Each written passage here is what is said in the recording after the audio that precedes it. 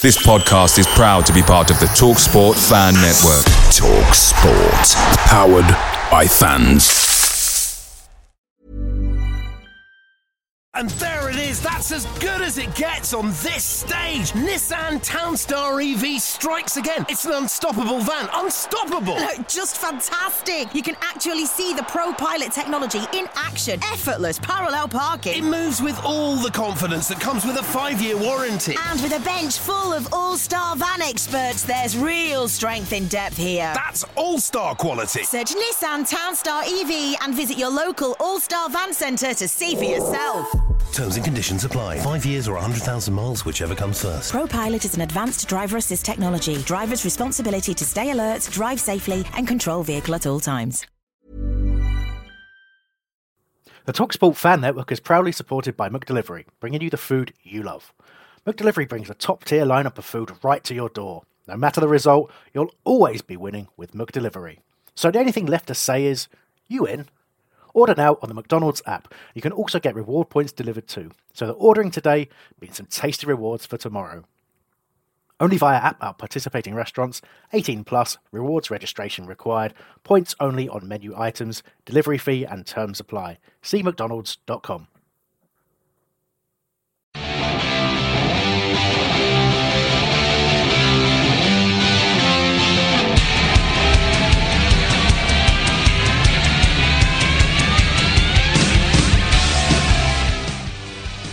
Hello and welcome to the least organised Homestay Radio transfer window special ever. Not only have we started an hour later than usual, but it still hasn't really helped.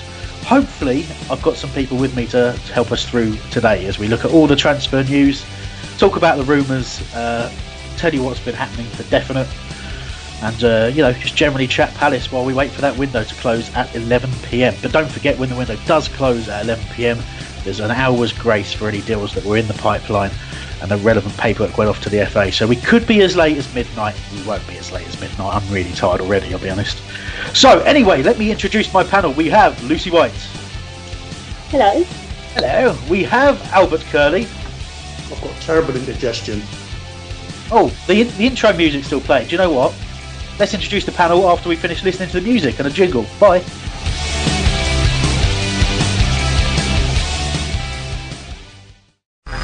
There are 99 reasons to hate Brighton. Homophobia doesn't need to be one of them. Follow us on Twitter at ProudandPalace. Now, I did say we weren't organised, and that proves it. So, we do have Lucy White.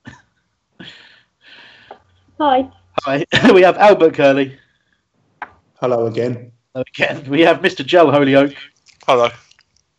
Who's eating an Indian mixed grill right now. I know. My mouth's really burning. I've just ate something that's just ridiculously hot. I'm trying to cool it down with mango chutney.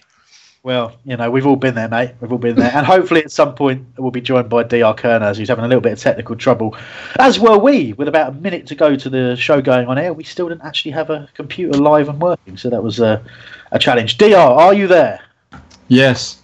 DR Kerners has joined us. Thank God for that. Blip. Don't get all urban at him. Mike Oxmoor. Wow, there's no need to bring that up, is there? Honestly. Anyway, enough button pressing. Let's talk about the biggest news of all. Okay, it's not officially confirmed, but it might as well be. Mama Sakho returning to Palace. Seems like he's been the player we've been after all Hurrah. summer. It's just, it feels good, It feels like he's coming home. Let's not forget the huge impact he made when he joined us on loan last season. And obviously we'll be hoping for more of the same with the trouble that the team is currently in.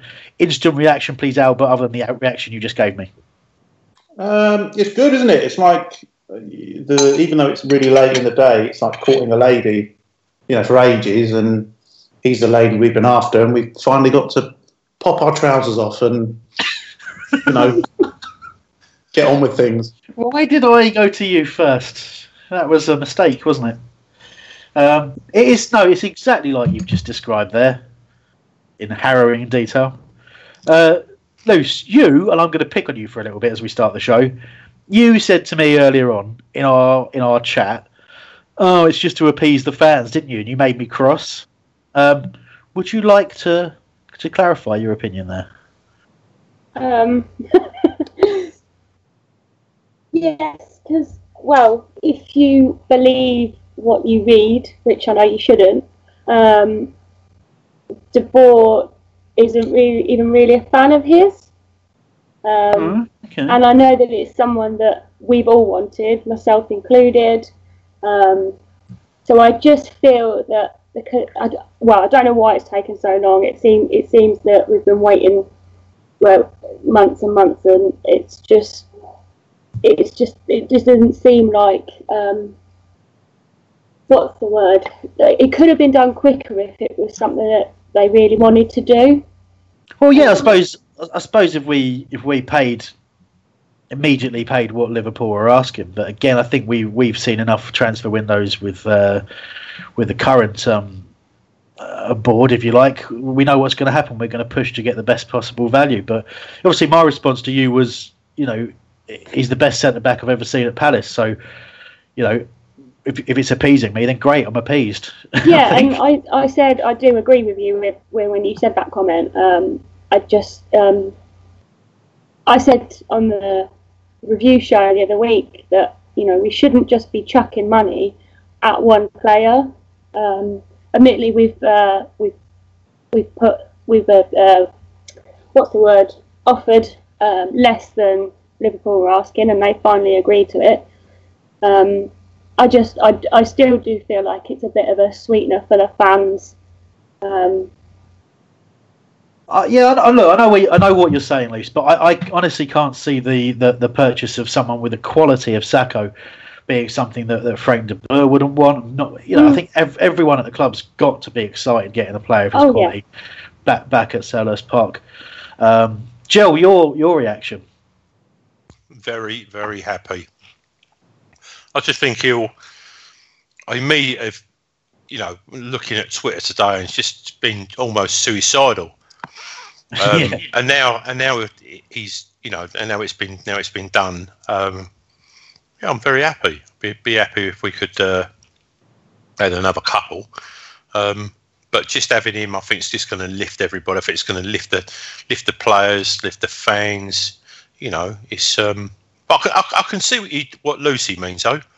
But what else have we got to spend our money on? If it's only it's only players. We're obviously not spending it on a stadium, so we might as well spend it on players. But like I've been saying all week to those that sort of try and understand it, this to push this kind of deal through is mammoth money. Again, we've already got a big deal going through. Going on at the moment with Benteke. We've already got a huge wage deal going through with Wilf. We had to appease Wilf, and not to appease him. What we did, we paid him what he thought he was worth, which is why he's still at our club and not getting 100,000 quid somewhere else. Yeah. So, we've now got. I imagine that with all the the bonuses and everything else, we've probably got 4 or 5 players that are on. Well, I imagine we've got at least 3, maybe 4 on 100,000 plus, and then a good few around the 70 to 90. Yeah, well, with our bill rocketing up to sort of around 90 million, probably a lot more than that now. I think, a lot of the frustration from fans. There's that age-old question, isn't it? Oh, where's all the money gone? I think people understand that the wage bills that's where a lot of the money has gone, and there's signing on fees that go along with that. There's, it's, we're I talking imagine about the bonuses, Chris, from last year, just for staying in the Premier League, would have been probably 10 million quid between the whole club. You divide that up with the players, and it's 10 million quid gone. So if someone said that we were, the money we got last year was 107 million. So if you work out that, the wages are probably going to be 93 to 95 this year. Plus the bonuses again, that's 100. We're already almost eating all the Premier League money. Yeah, no, it's huge. It really is. And we spoke to Steve Parish last transfer window when he clarified that the money we spent there all had to come out of the pockets of the owners. And when someone tells you that, it's not like he's making it up. You'll be able to see it in the accounts when they're next published. So I think there's this sort of conspiracy theory that we're not spending the money we get in. I think really the bigger conspiracy is, why are we the only ones who are paying heed to FFP? And that's something that DR has talked about quite a lot in the last show. Lucy, you wanted to come back in on that before I go any further? Yeah, I just wanted to say that although I do think it was a move to possibly appease the fans, I'm absolutely delighted as well.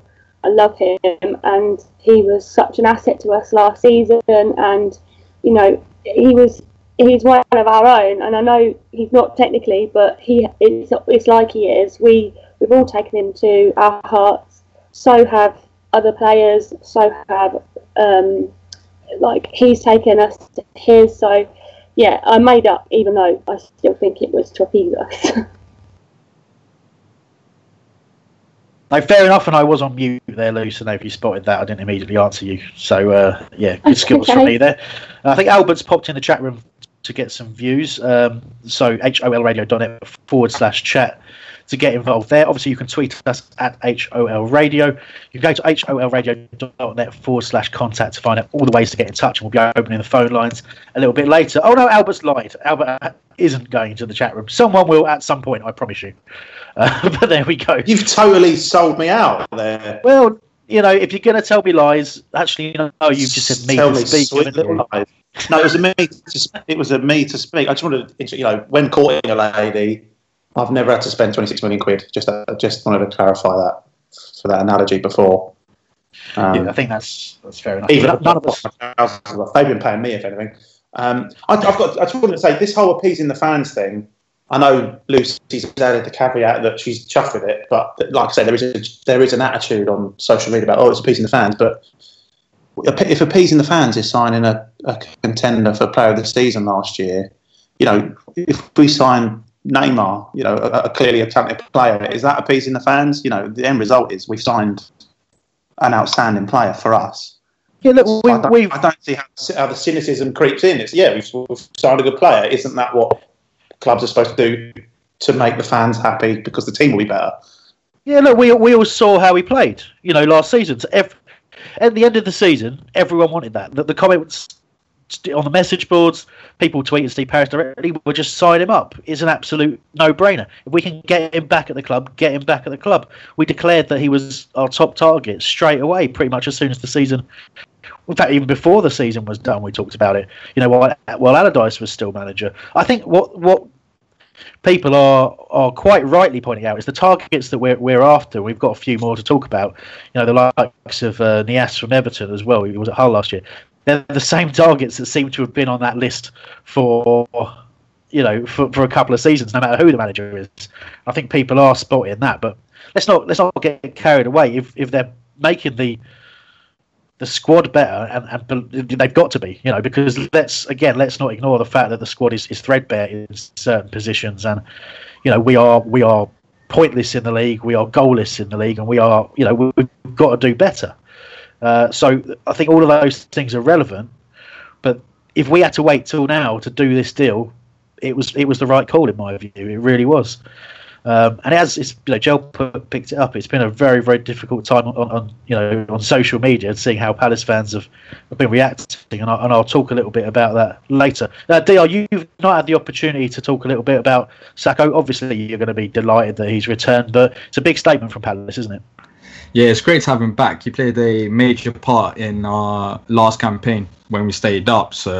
And he's a great footballer, and also before he came in, you look at the squad now, we're all demotivated, so he will give a good boost to the players, and that's good to see as well. But he's just dragged on a little bit too long. That's the only downside about it, but it is worth it. With Sakho, it is worth it. Yeah, I'm happy. It's a good positive, finally positive.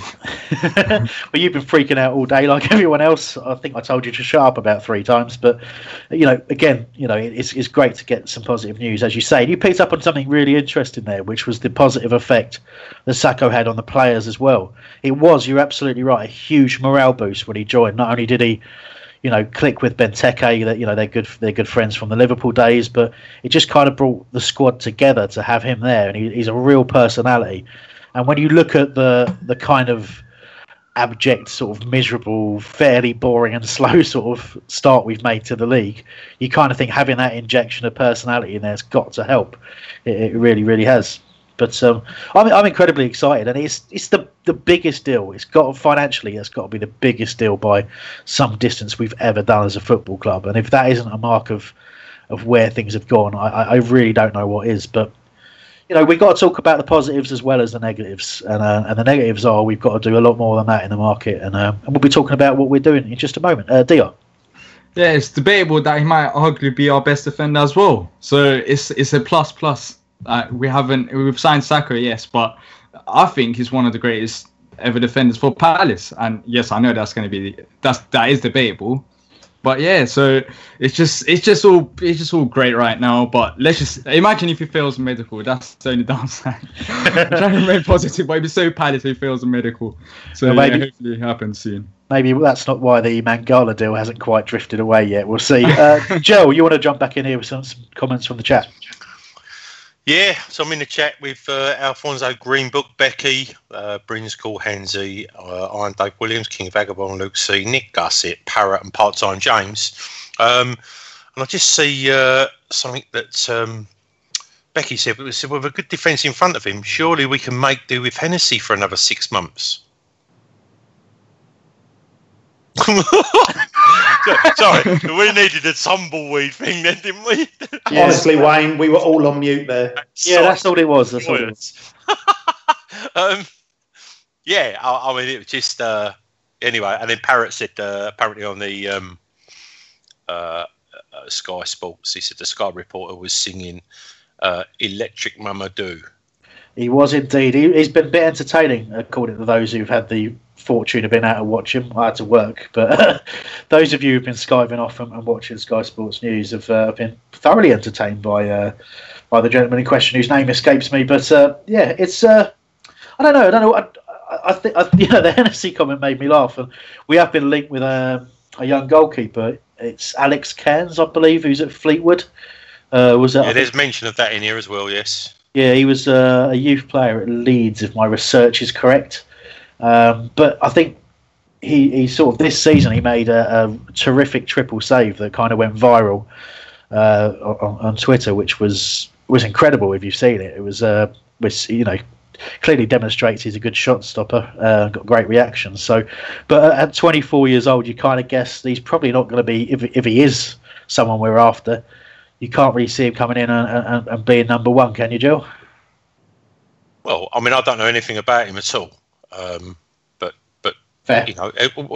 We have such an appalling track record in the last 5 years with goalkeepers that I mean, who would want to come here? That's the other thing. But just in the chat room, there's a young fella in there called Nick Gussett, and he said the Sacco deal is good. He said will appease the fans and can imagine walking to Selhurst with a spring in his step. And DR is right about instilling confidence all around. Nick walking with a spring in his. Yeah, can you imagine it? He walks like step-toe anyway. So. I know. King Vagabonds, as Tom said, greatest Palace defender ever. Seems a little premature. He's only played 8 games. Tell me one who's been better. You know, some of the older Eric generation. Young. We had this conversation earlier, didn't we? Eric Young. Yes. So Kenny Sampson. Yeah. Well, there's 2. Anyway, we can all. We can all, but yeah, I mean, I just think maybe appease, yeah, because the thing is, we're getting almost to the point where Palace just leave it seems that we just leave our transfer dealings to the last, almost to the last hours, which is a little bit on the frightening side. But I suppose you just get used to it. But yeah, I think it's appeased. I think it's appeased everybody. I haven't seen anybody turn around and say anything derogatory or been down in the mouth about it. And then someone else just said Nathaniel Klein. So anyway,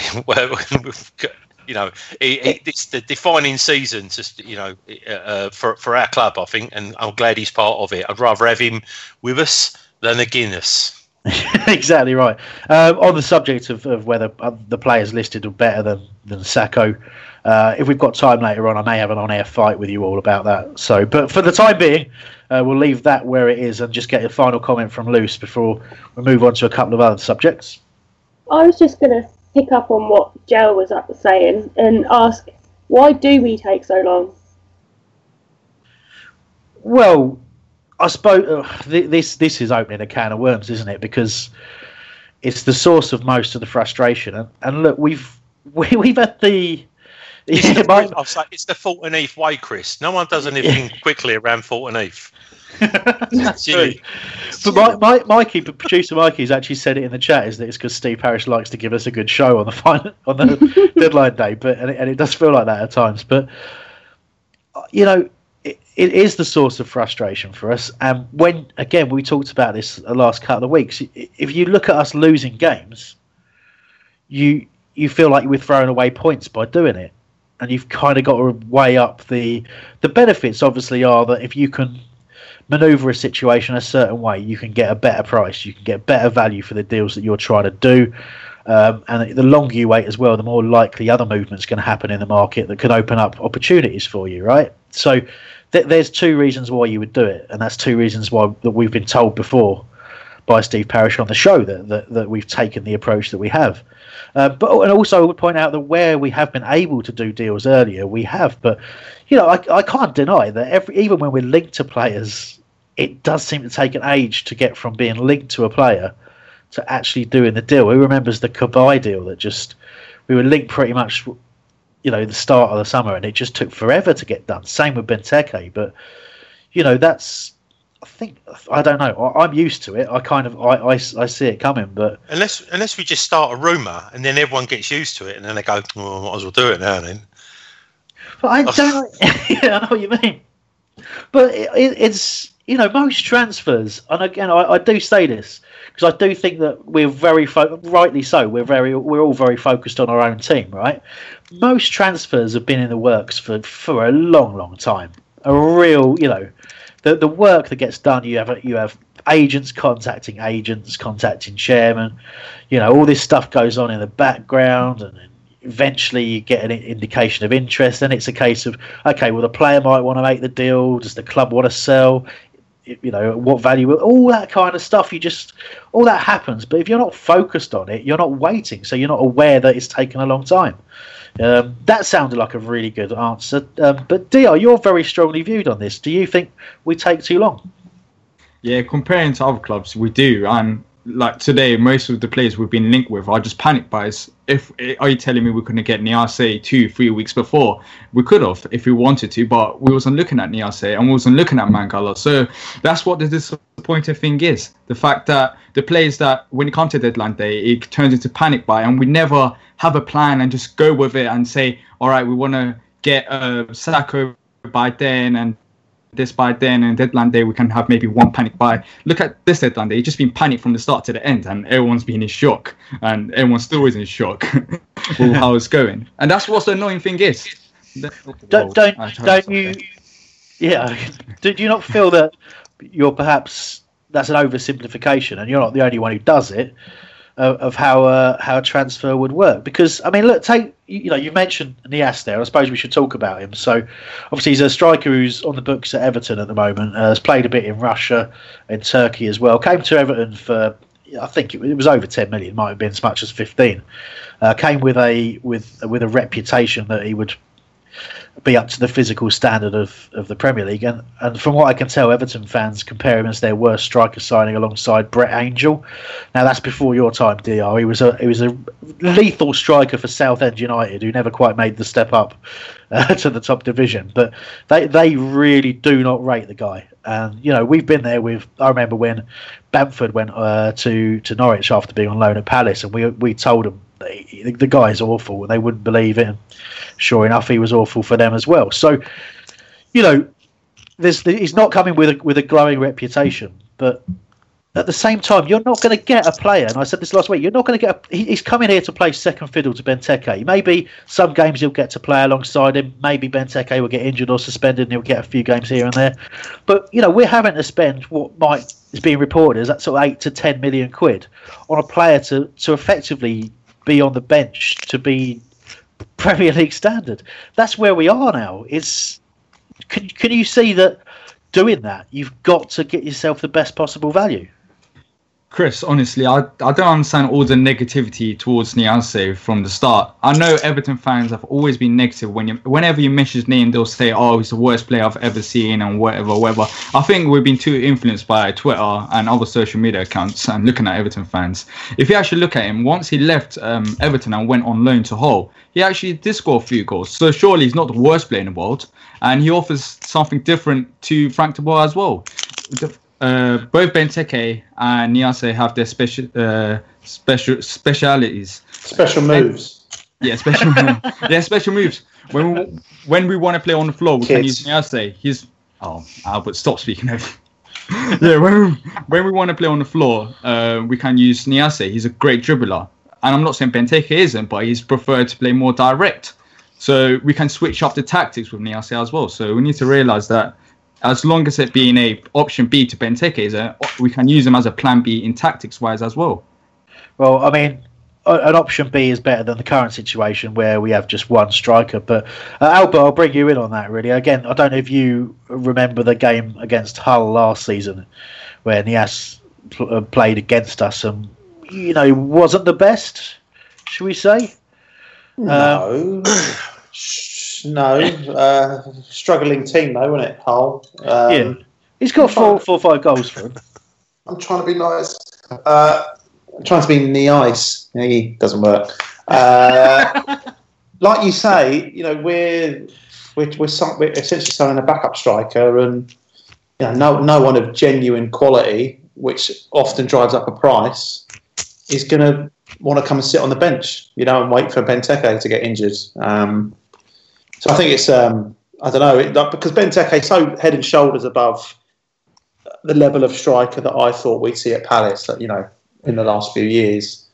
To get someone as good or even anywhere near as good, you've got to pay a huge amount, and we don't play two strikers, on the field at the same time. So yeah, although I did see that comment made earlier, and it made me think to the fact that the last game we started 5-3-2 and we had Townsend as a striker. So I could see perhaps getting the asset. He might actually play more than we think if we're going to stick with that, but didn't go particularly well.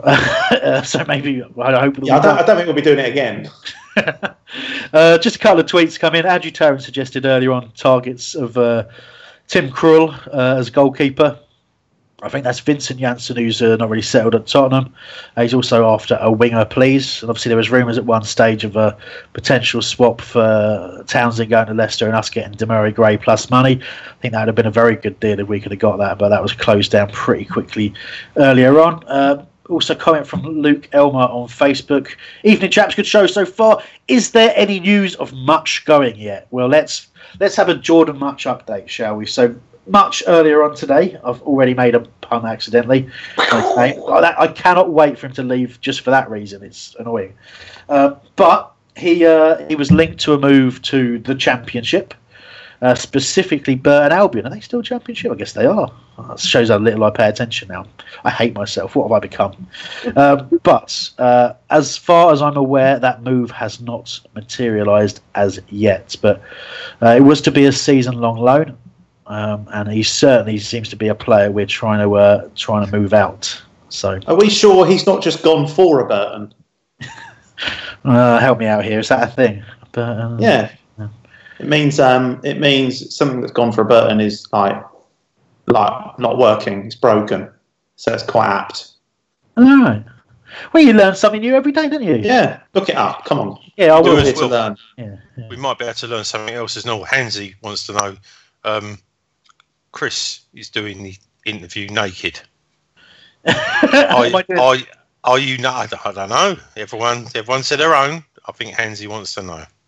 Listen, I'm all about honesty on this show, and today. This could be horrific. Today, I'm in shorts and t-shirt.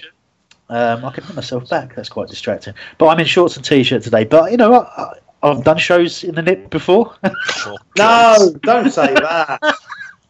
This happened before. I've done shows from being actually physically lying in bed as well. So, and you could definitely tell. So let's leave that there.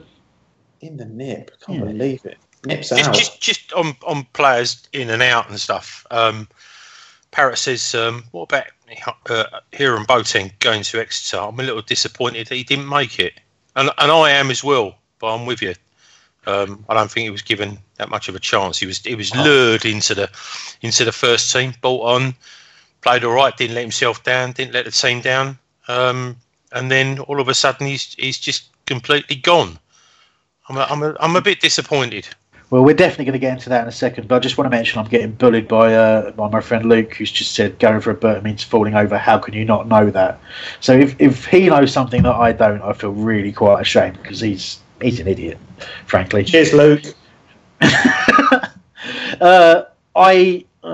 Jordan Much. Okay, you feel he hasn't been given a fair opportunity. I feel there was a spell where he got a couple of chances in the team. And he actually got a bit of praise from fans. And I was livid with it because I just felt he was getting praise for running around.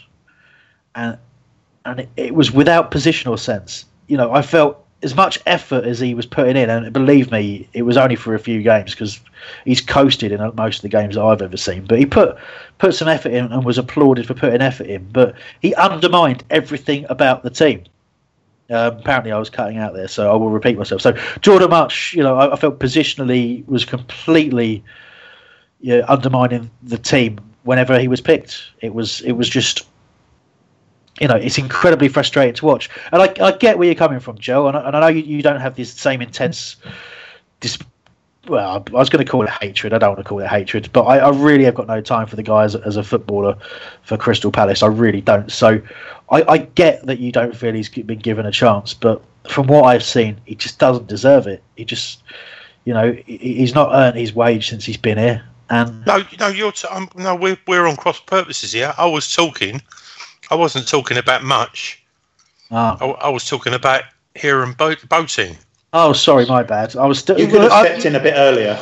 Yeah, I mean, I do intend. That's how much. I just wanted him to just rant about his hatred, and he says, "Oh, it's not hatred; it's a hatred." Should we play the Hamblings Ramblings jingle? that is genuinely how much I hate him. Boateng, I really do apologise, but Boateng's one that we've talked about this actually, Joe, haven't we? He's never let us down when we've picked him. A little bit like your man O'Keefe, but I think. For Boateng, you just have to look at. I'll get all misty-eyed. I know it's not all you get, but I don't know. He's been out on loan in League Two and a little bit in League One, and you've got to really make a huge impact there to be considered for a regular spot in the Premier League. I'm sure he's disappointed. He made a first-team debut and did really well against Stoke in the FA Cup just before his 17th birthday, so he would have expected to kick on. And he's one of those who kind of, it was bad timing for us to get promoted when we did for him, because if we'd been another season in the Championship, he probably would have started in that midfield, and who knows what he would have kicked on to become. But it's the right time for him to go out and play football. He's not going to get into our midfield. When you look at the fact that if everyone's fit, you've got to try and fit in Cabaye, Loftus-Cheek, Puncheon, MacArthur, Jordan Much, of course, if you're Joe. It's a time to bide. He could have bided his time unless the club just wanted him off the wages, because Puncheon's going to be probably more rubbish next year than what he already is. Cabaye is going to be in the last year of his contract. Can't see us offering him 85 to 95 grand a week again. Much will be gone. Chung Lee will be gone. All of a sudden there's 4 spots here. What's his name? MacArthur will be 30. So there's room, but we don't really know. Maybe if we can get the big man on later on and ask him why he was, whether it was he asked to go, because we do get players that asked to go, Yeah. as in Glenn Murray wanted to play first team football, asked to leave. Yeah. So well, from what I understand, Joe, it's we've been trying to move him on for a couple of seasons now. I just don't think he's going to develop to the level we need him to develop to if he's not out playing football. You've got to remember, it's not just about how long he can wait. It's about players that come in behind him as well. Dr, you want to get in on this? Joe, do you honestly think Hiram Boateng can start in midfield in the Premier League for us? Is that what you were suggesting? Well, we can give him a chance for 10 minutes at the end of the game, can't we? At the end of the game, if we're 3-0 down? I'm just saying. You know the other thing as well. Who genuinely had heard of Dele Alli before he went to Spurs? Who of you? None of you. No one had ever heard of him, apart from wherever he came from, somewhere down in League One. I hadn't. I was just trying to make it interesting. Just saying, we go, oh yeah, we've got this academy. We used to rave about this academy, and then we've had 2 or 3 players, 4 players that maybe, I don't know, not given a chance. But you just, how can you give someone 5 minutes or 7 minutes at the end of a game that's probably lost, and then almost just biff their career off? Just go, sorry. Yeah. And you come in central midfielder. If you ain't scored 3 goals in 7 minutes and got us a draw because we've been crap for the other 83 minutes, then I'm afraid it's like League One for you for the rest of your life. Go down to West Country and freeze your bits off through the winter. Do you know what I mean? So what? I know where you're coming from, Joe. I think what's important to remember is that, first of all, football is a brutal game like that, isn't it? People talk about loyalty, but every year, youngster after youngster after youngster gets binned off by a club, and so few actually make it. I can remember it's not that long ago that there was a comment that came out of our academy where it said, if Gus Sal doesn't make it as a top Premier League footballer, then the rest of us might as well go home. Well, I can remember the game. He was playing at Dulwich Hamlet. Not sure if they were actually. He was at their ground anyway, and he just took a bad challenge and sort of played on. And it was a stress fracture in his leg, and it put him out for, I think, the best part of 7-8 months. And physically, it was a terrible time for him because he struggled to get back, and had continual injuries. But also, he was quite a sort of slender lad as well. He was tall, but pretty thin. And it was at a time where it just stopped him putting on any muscle. So he came back, and he was just at the age group he was at. All of a sudden, it didn't matter how good he was. He suddenly wasn't big enough to have an impact on the games like he was. So there's a huge talent that sort of went by the wayside there just because of bad timing. And you could say the same about Kyle Da Silva. He was really highly rated at the academy, but just terrible injuries at the wrong time for him, and he's just sort of drifted out of the professional game. So you can never really tell. Boateng had a real chance. He had a real chance, but for whatever reason, I think it's club related. We've let him go, and there'll be people coming along behind him, the likes of Luke Dreyer, and Cian Flanagan will push him for that kind of spot in the squad, and could do so. I don't know who was actually wanting to speak next, but I want to open the phone lines before I do anything else. If you want to get involved in this chat, it'd be lovely to speak to you. Just note down the number. It's 0208 123 6699. That's 0208 123 6699. Your chances are you'll be put straight on air. If people get mean again and just verbally abuse us, to be fair, for some reason they found us and verbally abused someone from FYP last time, but I didn't quite understand that. But don't do that. Don't do that either. Oh, Joe, come on, mate. Let it go. Well, let it go. It's all about that referee when we last played him at 5-a-side. There's some beef there. Let it go. There was. We were also in the chat room, but I can't understand what it says at the top of it. How you get in here? So if you know my number, text me and I'll WhatsApp you, and you better get in it. I'll just WhatsApp him a picture. Gusset knows it. This is where it's like Gusset's more slick when he's in here than me. Yes. Go to holradio.net/chat if you want to join the chat room where Jell is being confused by technology, I believe. Okay, Dr, you wanted to get in on this youth chat. Yeah, have we ever considered the fact that maybe our youth are not good enough for the Premier League? Because if we're looking at teams like Southampton, Everton, Man United, when most of the youth players have come up and have got the chance, they've made a direct impact. Unfortunately, when we've gave our youth players a chance, you might say we haven't given that many opportunities to them. They haven't made the impact that them youth players do in Everton and in Southampton and Man United. Maybe personally, I think our youth is not. We don't have a major player there that's good enough for the Premier League. I'm going to get lots of slack for this, but personally, that's what I think. And Palace fans need to realise that as well. Like, we need to just look into our youth and just think about, can this player actually play in the Premier League and make an impact for us?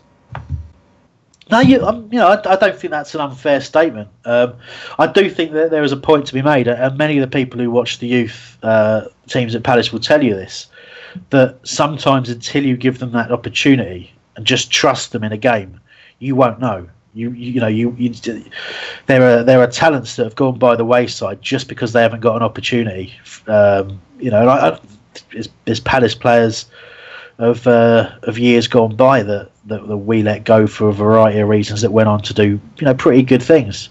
Actually, this is not quite gone on to do amazing things, but Lewis Grabban's an interesting one.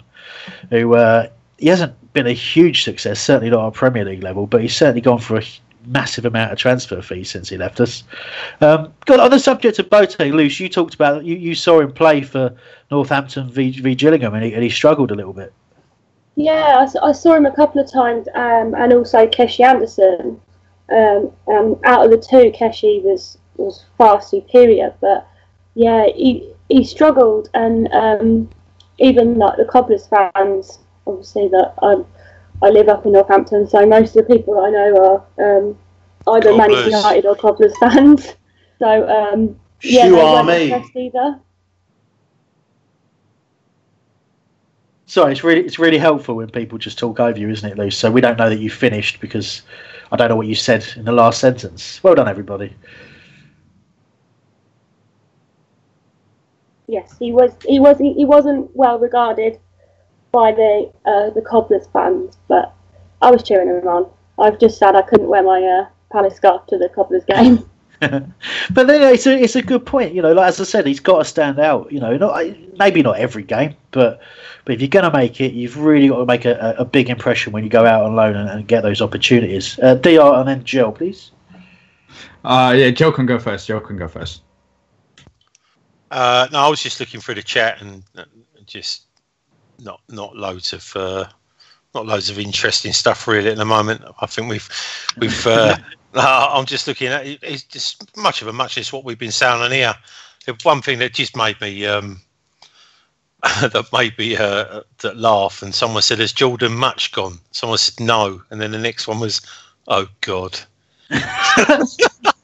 which did make me laugh. I've just seen King Vagabond just said that the firm BL has got 12,500 Twitter followers. Says a 4-year deal signed, but I can't see. I'm looking through the chat. Can't see what it is. So I shouldn't that's Sacco potentially. That's a 5-year deal. I thought that.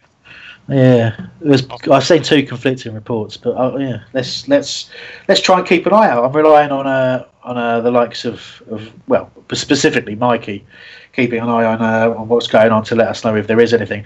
Because of course, if there's any official confirmation, you will hear the magnificent cowbells that have become a tradition. Yeah, here on the Transfer Window Show. I think the consensus as well in the chat room from most of the guys or most of the people in there. Oh yes, he said yes. He's Sacco as well. It's a 4-year deal, not 5 years. So, but it is our academy just isn't up to it. So yeah, we've got some work to do there. In the day it's a Cat 2 academy as well. And we've got to get it to Cat 1 standard to show at least. It's even less about the sort of standard of facilities than it is about showing the kind of commitment that you need to the youth. But it's a difficult thing to juggle, isn't it? You've got to look after the first team to stay in the Premier League. It's about trying to build the club all in one go, and that's the real ask. Dale, you've got a Facebook comment for us, and I've got a few things on Twitter after that. Yeah, on the youth players, Benji North has said, we need to be braver with the youth players. Look at the likes of Southampton, Everton, Tottenham. They're not scared to throw a youth player in their squad every now and then. With that, can I reply to that? Benji, I agree with you. We need to be braver, but sometimes you have to look at the youth players at Southampton, at Everton, all the clubs that you mentioned. Every time they're in the squad, they do make an impact. That's the difference. When we put Kaka in, all right, fair, I don't think he makes a big as an impact as he should do to be in the squad in the first place. That's my point. I understand what you're saying. We need to give them more opportunities, but I just don't think they're good enough at the time. No, that's your view, and you give that answer, and I totally understand the point. You know, you pick Kai there as an example, and interestingly, I think the minutes he's got this season, he's actually looked, you know, pretty decent. But again, you talk about the sort of players that are being given opportunities elsewhere. You know, they are, you know, I mean, like Tom Davis at Everton is a great example of that, who just came in and just blew everyone away straight away. It's tough to do, and you know, you're talking about in the Premier League, it's got to be the cream of the crop when you're talking about the young players, and you know, we've got to develop ours. There's not that many coming through that they're just going to walk straight into a Premier League first team. They really are. But there's been plenty of input coming from you on Twitter. So the aforementioned Luke Constable, who I called an idiot earlier on, has sent me a tweet from Football Italia that has said that Brighton have raised their offer for Kumo Babacar, former Palace target, to €18 million. Fiorentina and player said no. Unlucky Brighton. Lysa Ayton mentions that Jason Lokillo looked good in pre-season, could find himself on the bench a lot this season. Again, I don't know how much of that was down to a lack of options, but when we signed him from Anderlecht, he was very highly rated, and it's great to see him getting an opportunity. I've been encouraged as well this season. There's a lot of chat going on about who's your favourite signing, which was a question that we asked on Twitter. We've got Zaha's being picked a lot. Had a few entertaining answers. Elliot Grundin, I forgot he even signed. It's an impressive one. Jordan March, people trolling me with Jordan March. Thanks for that, guys. Kabai's in there, but it's dominated by Wilf, I have to say. James MacArthur's got a couple of mentions in there. Shola Amiobi. I haven't seen a Kevin Doyle yet, but that's got to be coming. Florian Mirage, of course. We have to specify these are signings that we've made since being in the Premier League. That's right, yeah, signings we've made since being in the Premier League. Sorry, you're quite right. Jimmy Kebe's in there as well, which is great to see. Not one person, whether serious or joking, has said Marouane Chamakh. No, but I find both of those surprising. He was. I mean, I'm a huge fan of Marouane Chamakh. Yeah, exactly. He's definitely one of my favourite signings we've made in the Premier League. But he was often there was a fair few people that found him, shall we say, a figure of fun. I'll tell a lie. Nick Gussett, reliable, was always is the only person that said Chamakh, whether being serious or otherwise. I thought. Well, I don't like to praise him, but I am going to praise him. Well done, Nick. Very, very good shout there. So, sorry, Dio, you wanted to jump in there, mate? Albert, are you serious? I was laughing behind. I was on mute. Do you actually think he's better than Zaha? Chamakh has impacted us better than Zaha has. I'm kind of not allowing Zaha because we sort of had him before. I know technically he was a new sign, but I thought Chamakh was amazing for us. If we sign Saka, he'll be better. Chamakh or Saka? Well, Saka hasn't signed yet, so... If we do, it'd probably be Saka. But, he's only played 8 games for us. I understand that. That's all a bit. Okay, yeah, cool. Just was wondering. So, Lucy, you've been quietly researching Niasse for us from an Everton friend of yours. What's their view? Because I've heard a lot of criticism. I messaged him earlier just to say what his opinion was, because obviously, like you say, there's been a lot of negativity towards him.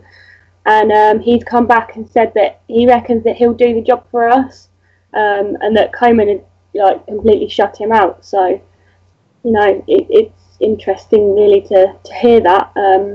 I don't really know an awful lot about him, so I think give him the benefit of the doubt and see what happens.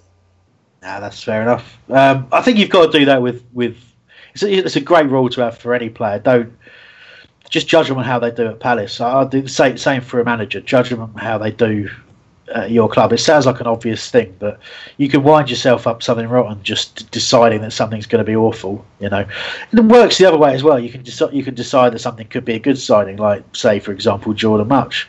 If you look carefully enough for articles that were written while I was writing for a certain website, you might find me praising Jordan Much, for example. I really need that wiped off the internet. Tweeting from Lee Bowman, who actually said Marouane Chamakh, and claims, Albert, he was typing it as you brought it up. How do you feel about that? Do you think is he trying to get credit, or do you believe him? Wants to be in my gang. Listen, as long as it's meant with good nature, then kudos to him. Indeed. Okay, trying to keep up on the news at the moment. We've had a tweet in from CPFC North East who said that Ryan Innes has joined Colchester on loan until the end of the season. Innes must be 21, 22 by now, so injuries and various other issues have set him back. Was obviously very highly rated as a 15-year-old. But what issues are they? It's not for me to talk about on air, mate. If you want to Google it, you can find out. So, obviously, any time I've ever spoken to Ryan, although it's been a few years ago, he was a top lad. But there we go. Also, Mikey is suggesting that the Cairns deal is. This has come from FYP's Jim Daly. Two comments here. That's Cairns deal's now off, but a new keeper has been added into the mix. Frederick Ronald from Brumby on loan is the new rumour. Frederick, right now, please. Yeah, I see what you've done there. It's quite clever. Going back on mute. Yeah. All right, so good stuff there. Thank you to everyone for all your contact. Do keep it coming. And as if by magic, Kevin Greeley has tweeted, any news on, is it Cenk Tosun or Cenk? Here's my resident Turkish football expert, Diyar Kurnaz. Oh no. Yeah, I've been arguing with, not arguing, but I've been trying to explain to fans that despite him scoring about 23, 24 goals last season, I think he would have been an awful buy for us, considering we're tight on money, and spending 10 million to him would be awful. He has scored 23, 24 goals, don't get me wrong, but you have to realise Eto'o scored 20 goals as well in that league, and Adebayo smashing that league too. And also, he has bags of room. He can finish, don't get me wrong, but he's not going to get that bags of room in the Premier League. And his first touch is not good as well. So if your first touch is not good in the Premier League and you literally have no time, then it's just not gonna work out. In my opinion, it was not gonna work out, and it was good that we passed him. So yeah, and I believe that's the latest on that. That deal is a no-goer for one reason or another. Albert, Diyar, you've just said a player to Samuel Eto'o and Adebayor, who were actually quite good players, and you sort of used it as a bad thing. Yeah, they were. You just said they were good players. Are they? Do you think Samuel Eto'o and we saw Adebayo anyways. Do you think they could do a job in the Premier League and score 20 goals? Probably not. But we haven't. Probably not. Are you serious? You know they would. No, but how many teams in the Premier League have a 20 goal a season striker outside of City, Tottenham? It's not. United. But it won't be hard, Al. But if you put Benteke in that league, he'll probably score 40 goals. What's your point? My point is, it doesn't matter. Like if we get someone from another league that can score. If he comes to us and scores 10 goals, that's pretty good. But I'm telling you, he probably won't, because that league is piss easy, and he gets bags of room, which he won't get in the Premier League. So what you're saying, Diyar, if I can intervene, is that you don't feel that he's up to the standards of this division, and certainly wouldn't be worth the money we were talking about spending on him. He's not, considering how tight we are right now. Spending 10 million is quite huge for us, and getting him instead, I'd rather get Niasse. He has experience, and plus he's shown that he can score maybe a little bit of goals. When he went to Hull, he scored about 4 goals. Not the greatest amount, but at least he can score. At least he has had the experience. But with Tosun, I genuinely think he will be awful. That's why all Besiktas fans were trolling us on social media, saying buy him.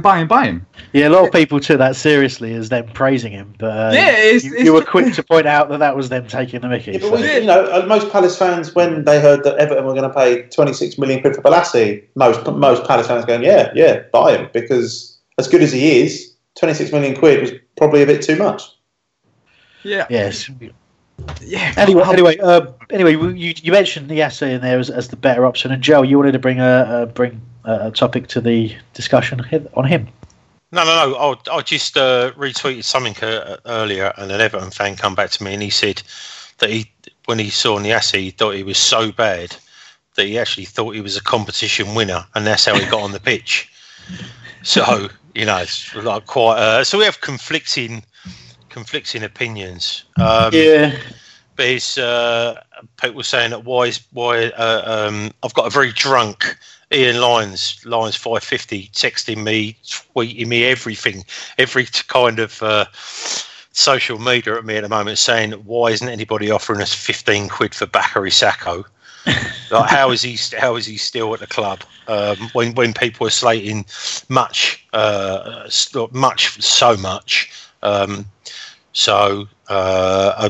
in the chat, go straight into the chat now. So Grumpy Mort said no to Sacco being captain. Punch is taking a little bit of stick, saying he's not been very good for ages. So they're looking for fresh players to come in and then Phil said Jaro can't be forgiven for ducking that and away for the header. I think that's obviously the second goal for Huddersfield the other day. But I think he'll do well there. Is it Mournier? His name is. He looked good. He looked really good. Yeah, he did. Yeah. He's certainly gave us trouble, didn't he? Right. See, he'll definitely, if he can make late runs like that, ghost in. He's a lump. Very, very good in the air. I think he'll trouble a lot of defences. The chat room's just sort of caning a few of the regular players. Most people want gone, really. Yeah, and that's the other thing that we've seen. It's been a feature of this season, isn't it? Is a couple of players, the likes of Ward and Punchin, being sort of earmarked as sort of past their best and needing to be replaced. But obviously, we're still trying to build enough of a squad without getting rid of that sort of player. We've got fringe players to get rid of first, I think. And again, that's something we've got to keep an eye out for tonight, because there's a real need to move out players at Palace. We've just got rid of a few at the end of contracts at the end of the season. Obviously, saw Zeki Fryers went and Fraser Campbell, but there's still a bit of dead wood hanging about. With the greatest respect to those players. Dale, you want to take issue with a certain Patrick O'Connor who's made a comment? Yeah, he said, Dale, you put it down a striker you've never seen play. I have seen him play. That's why I'm telling you he has a bad touch, and I'm telling you he's a great finisher. It's not like I haven't seen him play and I'm just miraculously just closing my eyes and thinking about how he would play. I have seen him play for Turkey and for Besiktas in that instance, and I'm not talking rubbish out my ass. All right, mate. Relax. You've been on one tonight. You can run and tell that, girlfriend. Brilliant. No, but I think obviously Patrick missed that you're our Turkish football expert. I just want to clarify that that is the case. So there's been plenty of other rumours going on throughout the course of the day. But one of the things before we sort of talk about that, I do want to talk about Johnny Williams being strongly linked with a loan move for this season to Sunderland, and I'll come back to that in a bit. But since our last show, in fact, as we were recording, as we were broadcasting live on our last show, to be precise, we started to hear the rumours of what was going to be in the papers regarding Frank de Boer's position as manager. And I want to take a moment to talk to the guys about. We'll talk to the panel. I said guys, I do mean men and women, loose, sorry. About how they feel about just how close it seems to have been for Frank de Boer to lose his job, and the talk is that he's kind of hanging on by a thread. In the show we talked about the fact that it's only 3 games. Should we really be considering it? Well, it does seem that we were considering it. And if you don't mind, I will start with you, Lucy. What was your reaction when you saw that story break? I just think it's ridiculous. It took 8 games. Was it 8 games for Big Sam to get anywhere? We've had managers that have stayed in the role for a lot longer time for a lot worse results. Yes, we should have come out of the blocks running. We should have technically beat Huddersfield. We could have got something at Liverpool. We should have beat Swansea, but you know, as my nan used to say, if and ands were pots and pans, we'd have a house full. And you can't just can't just get rid of someone after 3 games. And it would have been a very knee-jerk reaction, I think. Okay. And I mean, he's only been in for 8 weeks, is it? 9 weeks he's been at the club? Yeah, it was 50-something days, wasn't it, when it was being talked about, I'm pretty sure. Yeah, and I know that he was sacked from, where was it, after 62 days? Where was he last? Before Ajax? Sorry, it was Inter Milan who he was sacked after 85 days. But, I didn't want to be wrong. But, yeah, I was not surprised because it's a very sort of Palacey thing to do. Right, yeah. I think it would have been. I think we would have made a huge mistake by letting. Well, yeah. Well, you know, you put a view across that it's too early to be making that decision. You know, equated to Big Sam. So let me ask you, Joel. If and this is a big if, I'm not saying it's the case. If Steve Parish or it won't be just him, it will be the American owners as well, feel that they've made a mistake with that appointment, no matter how well intentioned it was, no matter how much it seems too early to be making that kind of a decision. If they feel they've genuinely made a mistake, can it really just be too early? Isn't it better to deal with it now? And when you consider people were saying that about Pardew, that we left it too late to get rid, can there really be a too early? Can you have it both ways? Well, from the sublime to the ridiculous, really. Or the ridiculous to the ridiculous. I don't know. I mean, obviously, listen, the rumours, I hate talking about rumours, but sometimes rumours are put there deliberately to gather momentum. And the stuff that I've heard, I know you get it. We all, a lot of us get it. We get these texts from saying, I heard this, we had it today, someone sent me something today.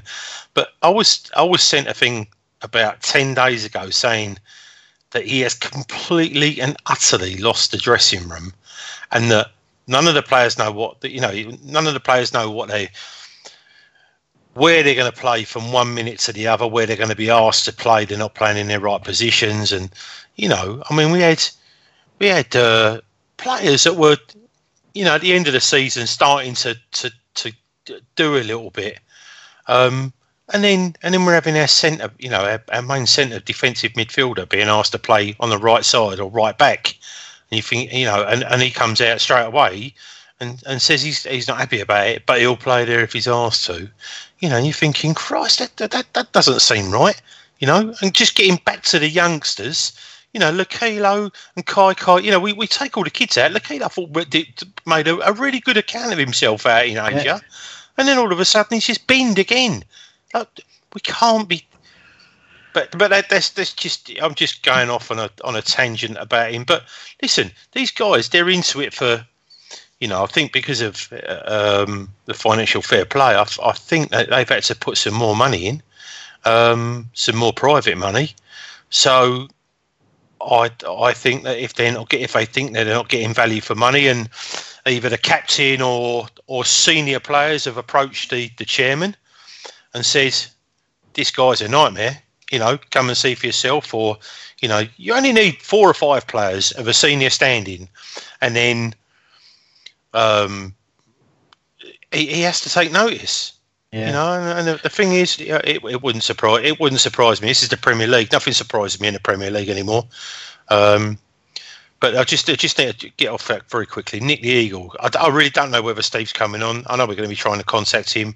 So if he does, he does, and if he doesn't, then it'll mean he's too busy. But loads of people contacting. So on that, I'd just like to say.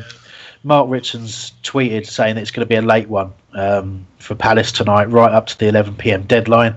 Sit tight deals in process. So that is the sort of latest coming out of the club, is that there's deals sitting there, and it could go right up to 11 and beyond for them to be done. we will time our discussion with Steve, well, our request to Steve, as we always do every single time. We'll time it at a point where we think it's not going to get lost in actually trying to do a deal, So although he, as he always says, he's not personally directly involved in every deal the entire time. What we certainly don't want to be doing is pestering him to come back to us when he's in the middle of trying to tie up a really important deal. So we will obviously be, as we do every single deadline, asking Steve to come and join us and let us know how it went. So don't just, we're just not going to announce when that's going to be, because he might be too busy. Grumpy Malt said, shouldn't it be Dougie and not Parish? Well, that would be my first question. Well, there we go. We've got their numbers, haven't we? Of course, but no, we'll do what we usually do, and I say usually Steve finds at least sort of 5 minutes for us here and there, a little bit later on in the evening. So don't panic. We'll let you know as soon as we know. But we'll be carrying on reviewing the window as we go right up until deadline day, deadline hour, which is less than an hour away, 56 minutes as we look at it now. But back, I just want to give everyone a chance to sort of talk regarding the manager. You made some great points there, Joe, and it kind of, my view of it is that if you actually get to a point where this story is broken, and you have to look at the source of the story. Okay, so Dom Fifield is very good about breaking Palace news, always accurate, and so obviously something has happened for him to be breaking that story. It's not been denied by anyone.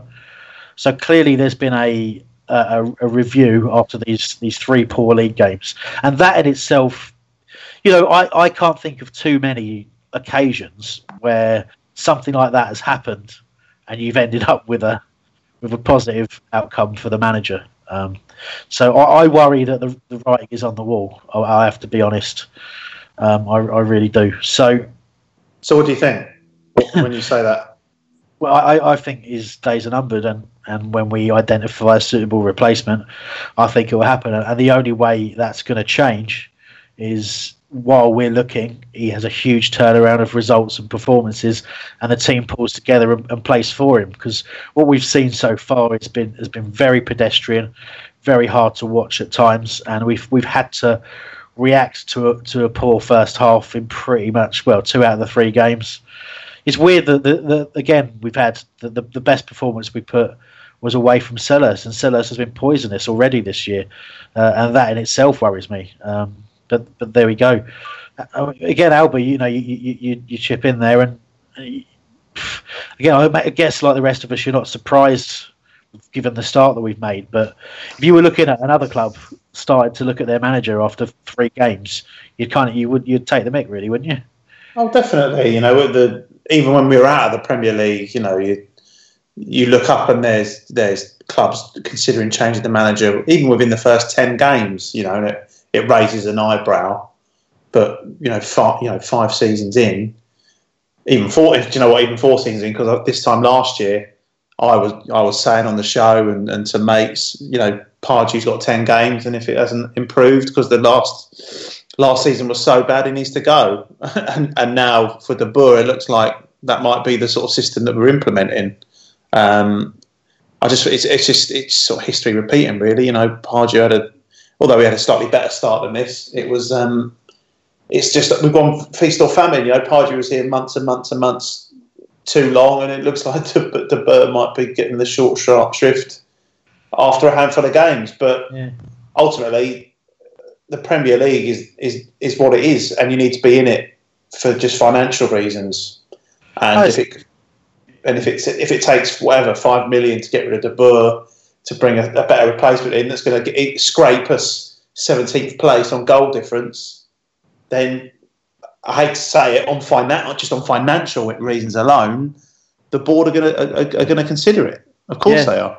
Yeah, no, absolutely right. Is it going back to the parallel that Lucy drew with De Boer's time at Inter Milan ending after 85 days?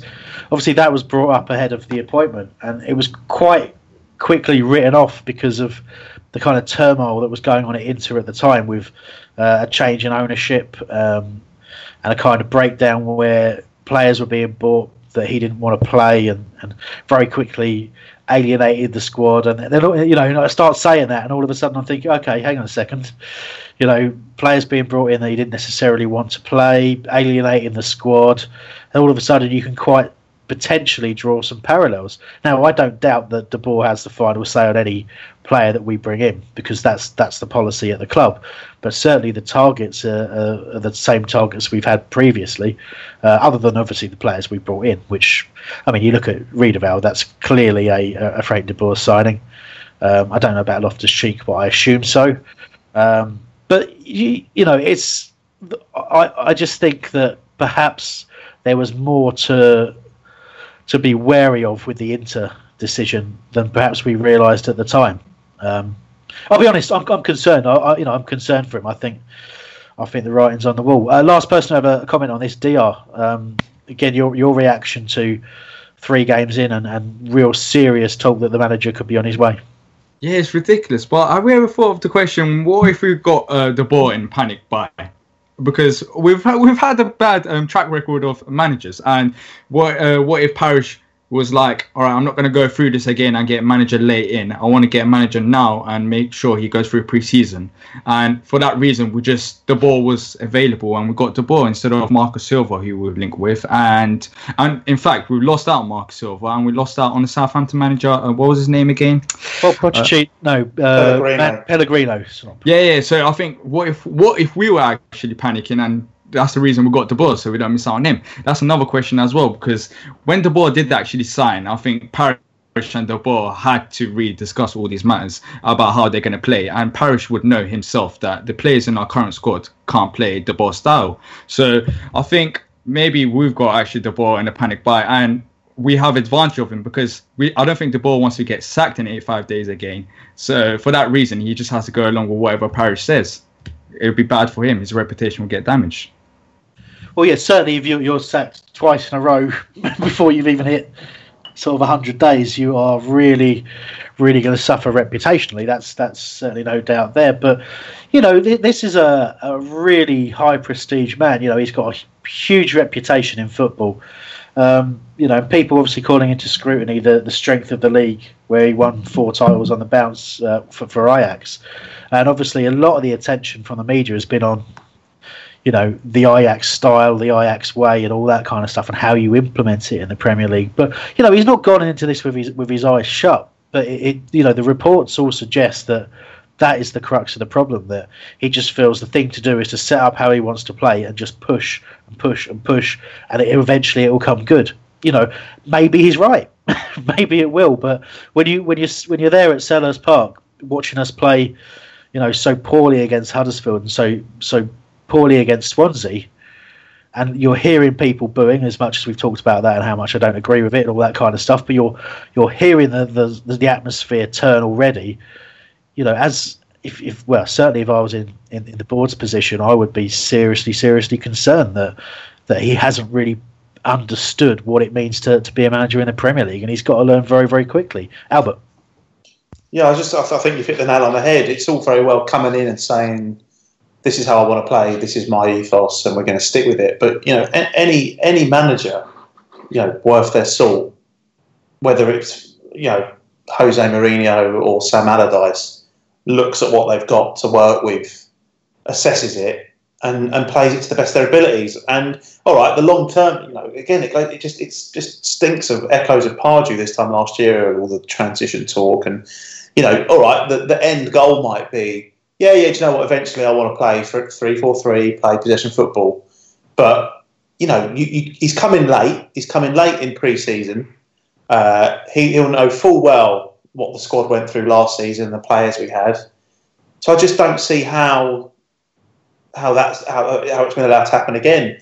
Someone's going to come in, completely change the system, a system that's not suited to us at the moment, and you can say the transfer window, is 3-4 weeks into the season. To look at the first 3 games, okay, Liverpool, we normally get something up there, but that's a bonus. But to look at Huddersfield at home, Swansea at home, I'm not saying we should be getting. And there there it is. That's as good as it gets on this stage. Nissan Townstar EV strikes again. It's an unstoppable van. Unstoppable. Just fantastic. You can actually see the Pro Pilot technology in action. Effortless parallel parking. It moves with all the confidence that comes with a 5-year warranty. And with a bench full of all-star van experts, there's real strength in depth here. That's all-star quality. Search Nissan Townstar EV and visit your local all-star van centre to see for yourself. Terms and conditions apply. 5 years or 100,000 miles, whichever comes first. Pro Pilot is an advanced driver assist technology. Driver's responsibility to stay alert, drive safely and control vehicle at all times. Away days are great, but there's nothing quite like playing at home. The same goes for McDonald's. Maximise your home ground advantage with McDelivery. You in? Order now on the McDonald's app. At participating restaurants, 18 plus, serving times, delivery fee and terms apply. See mcdonalds.com. It's the 90th minute. All your mates around. You've got your McNugget share boxes ready to go. Your mate's already got booked for double dipping and you steal the last nugget, snatching all 3 points. Perfect. Order McDelivery now on the McDonald's app. You in? At participating restaurants, 18 plus, serving times, delivery fee and terms apply. See mcdonalds.com. And there it is. That's as good as it gets on this stage. Nissan Townstar EV strikes again. It's an unstoppable van. Unstoppable. Just fantastic. You can actually see the Pro Pilot technology in action. Effortless parallel parking. It moves with all the confidence that comes with a 5-year warranty. And with a bench full of all-star van experts, there's real strength in depth here. That's all-star quality. Search Nissan Townstar EV and visit your local all-star van centre to see for yourself. Terms and conditions apply. 5 years or 100,000 miles, whichever comes first. Pro Pilot is an advanced driver assist technology. Driver's responsibility to stay alert, drive safely and control vehicle at all times. Getting 6 points, but we should be at least coming out of that with 3 or 4 points. 6 points. Yeah, okay, yeah, you can make a case for 6 points, but 6 points is a huge margin in this league between going down and staying up. If you stay up by a point, you've done really well. So to essentially throw away 6 points is chaos, it's carnage. Yeah. You will always have that. I always bring this up. It's the God of gaps argument. It's, well, if we did something different, we would have got a positive result. We could have had the exact manager everyone thought we should have, playing the exact style that everyone thought we should have, with the exact team everyone thought we should have, and still lost those games for whatever reason. Be it injuries, sendings off, just Huddersfield being better than we thought, all that kind of stuff. So but the point you're making remains valid. It feels that way. And what before we get into the chat room, one last point I want to make on De Boer is, and it's relevant to this whole transfer window, where people have got very frustrated with a lack of business and feel that there's no clear direction. So we're scrambling around on this final day. How much of that is down to Frank de Boer needing to fully assess his squad? Because there's little doubt in my mind that pre-season didn't get anywhere near him being able to properly assess the squad. And I don't know, he claims there's a claim that he did a whole bunch of research before becoming Palace manager, but it certainly didn't feel that way. So I worry again for him, because if he was responsible for saying, you know what, don't make any sudden moves in the market other than these key areas here, but everything else put on hold because I need to properly assess the players I've got, that might also be a reason why we are where we are. Sorry, Joe, you wanted to point to the chat room. There's a fair few comments going on in there. Yeah. Fair bit in it. It says, it's a parrot said, we're in the last hour. It's like New Year's Eve. Passing nuts. Grumpy Mork said it'd be shocking if we got rid of the manager this early in the season. Only reason is if we have got a big name or experienced guy already lined up. Dave Williams said Sacco in today and De Boer out tomorrow equals one happy Dave. So, it is, and then King Vagabond said, not sure if it's been mentioned, but Bostock's off to Bolton from Lens, apparently. Well, I had a phone call last week to say that his sister, Bostock's sister, was round my mate's house, and he wanted to come back. He wanted to come back, yeah. So and it wants to come back to Palace. That's no BS that either. So you heard it here first. Of course he does. I want to play for Palace. Well, of course, yeah. And then Biff said, "I'll try and pinch Benitez from Newcastle. It would be class." Which I don't think he's going to come from Newcastle to sell us stuff. I don't think. But yeah, and then it's just a mishmash of what formation and whether he should stay, should go, whether he's going to be pushed. And then I did have a text again. He's a bit boozed up, Ian, but he's back home now. But he said, "Do we think that it's who do you think's making the signings? Dougie, Parish, or FDB?" So there's one for the four of you. Well, again, I if maybe I'm naive to believe what just to remember what I've been told pretty much on this show. I think there's obviously Tim Coe's the head of recruitment. Dougie's now been brought into that system, but basically there's a team of scouts who identify players, and they also take suggestions from the management. And the final say of any deal as to whether or not we're going to go for it lies with whoever happens to be the manager at that moment.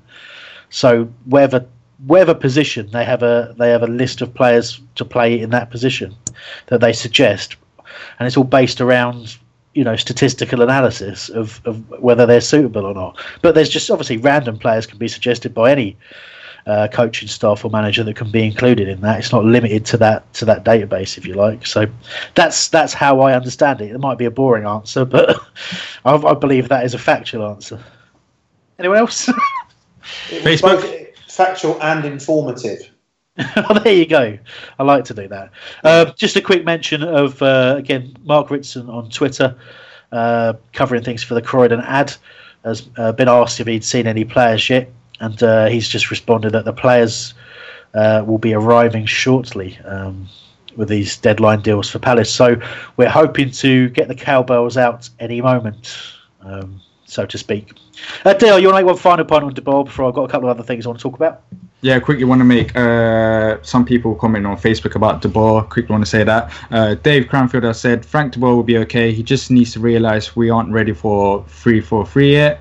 Kieran M has said De Boer will be given till Christmas. Board will panic and bring in another Pulis Allardyce type to retain Premier League status. Saka probably not a De Boer signing. And finally, Reece Powell has said the problem with De Boer situation is we don't know what's going on behind the scenes. The players believed and trusted in Big Sam's title. There's more to the story. And I want to quickly actually forget about De Boer. Yeah, let's move on.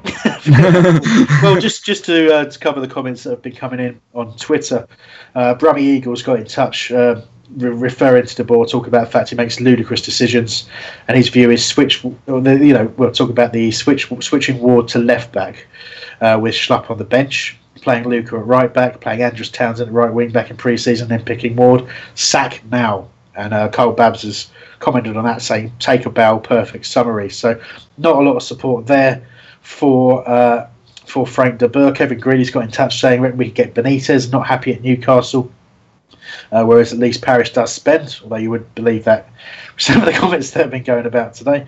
Just trying to pick up on a few more other things. Fortunately, interspersed by Nick Gillard rambling on about Teddy Sheringham for some reason. Don't think we're in for him. Probably a little bit late for that one. But Mike Timms commenting that it's more than losing the dressing room. Obvious conflict with Steve Parish. Expect Frank De Boer to walk after the window, claiming he has not been supported. So there you go. Paul Ashby's giving you stick, Joe, for not having heard of Dele Alli before he went to Tottenham. Don't react, Joe. Just let it go, mate. Let it go. Billy Kemp saying, "Have we shot ourselves in?" It's gone, is it? Okay, good. Billy Kemp saying, "Have we shot ourselves in the foot taking time to negotiate Sacco to save $4 million rather than bringing in a keeper?" And I suppose that's a good time to talk about the need for a goalkeeper. It's been on the list for a while, and this becomes the source of a lot of frustration for people, in that they feel that this is something that's been obvious for, well, depending on what you believe, seasons rather than just the summer. Does anyone? I'm genuinely interested if anyone on the panel today feels comfortable going the rest of the season with Wayne Hennessy as number one. And I'm not trying to have a dig at Wayne Hennessy. I just want to know: is any one of you happy with that? happy enough. Really? With a decent defence in front of him, and Mamadou Sakho plays a huge part in that. If that happens, I think we can scrape by for another season. I'm not saying he's a long-term solution. I'm not saying I'm a huge fan of Wayne Hennessy, but under Allardyce, with a proper organised defence in front of him, he was 5 times the keeper than we're used to. I still like someone be scouting now for either January or the summer, but I certainly don't think he's. I'm not writing him off yet. Okay, Luke's got in touch screaming no. Lucy, your view? I'm with Albert. I think that we can put up with it. Maybe not to the end of the season, maybe to the next window. See where we are, see how he's performed. But I think Albert's right where he says that with Sakho coming in, we've got Reedwell now. I think we'll have a much stronger defence. They'll be a lot more confident, which will give him more confidence. I think giving the benefit of the doubt. Well, the way you put that across, I'm not saying I necessarily disagree, but the way that was put across of we can get by, we can manage. It's a Premier League club. Should we really be looking at a position like goalkeeper and saying that we can manage, dear? No, I don't think we should be looking at goalkeeper and thinking about can he be managed. Sorry, I'm lost for words.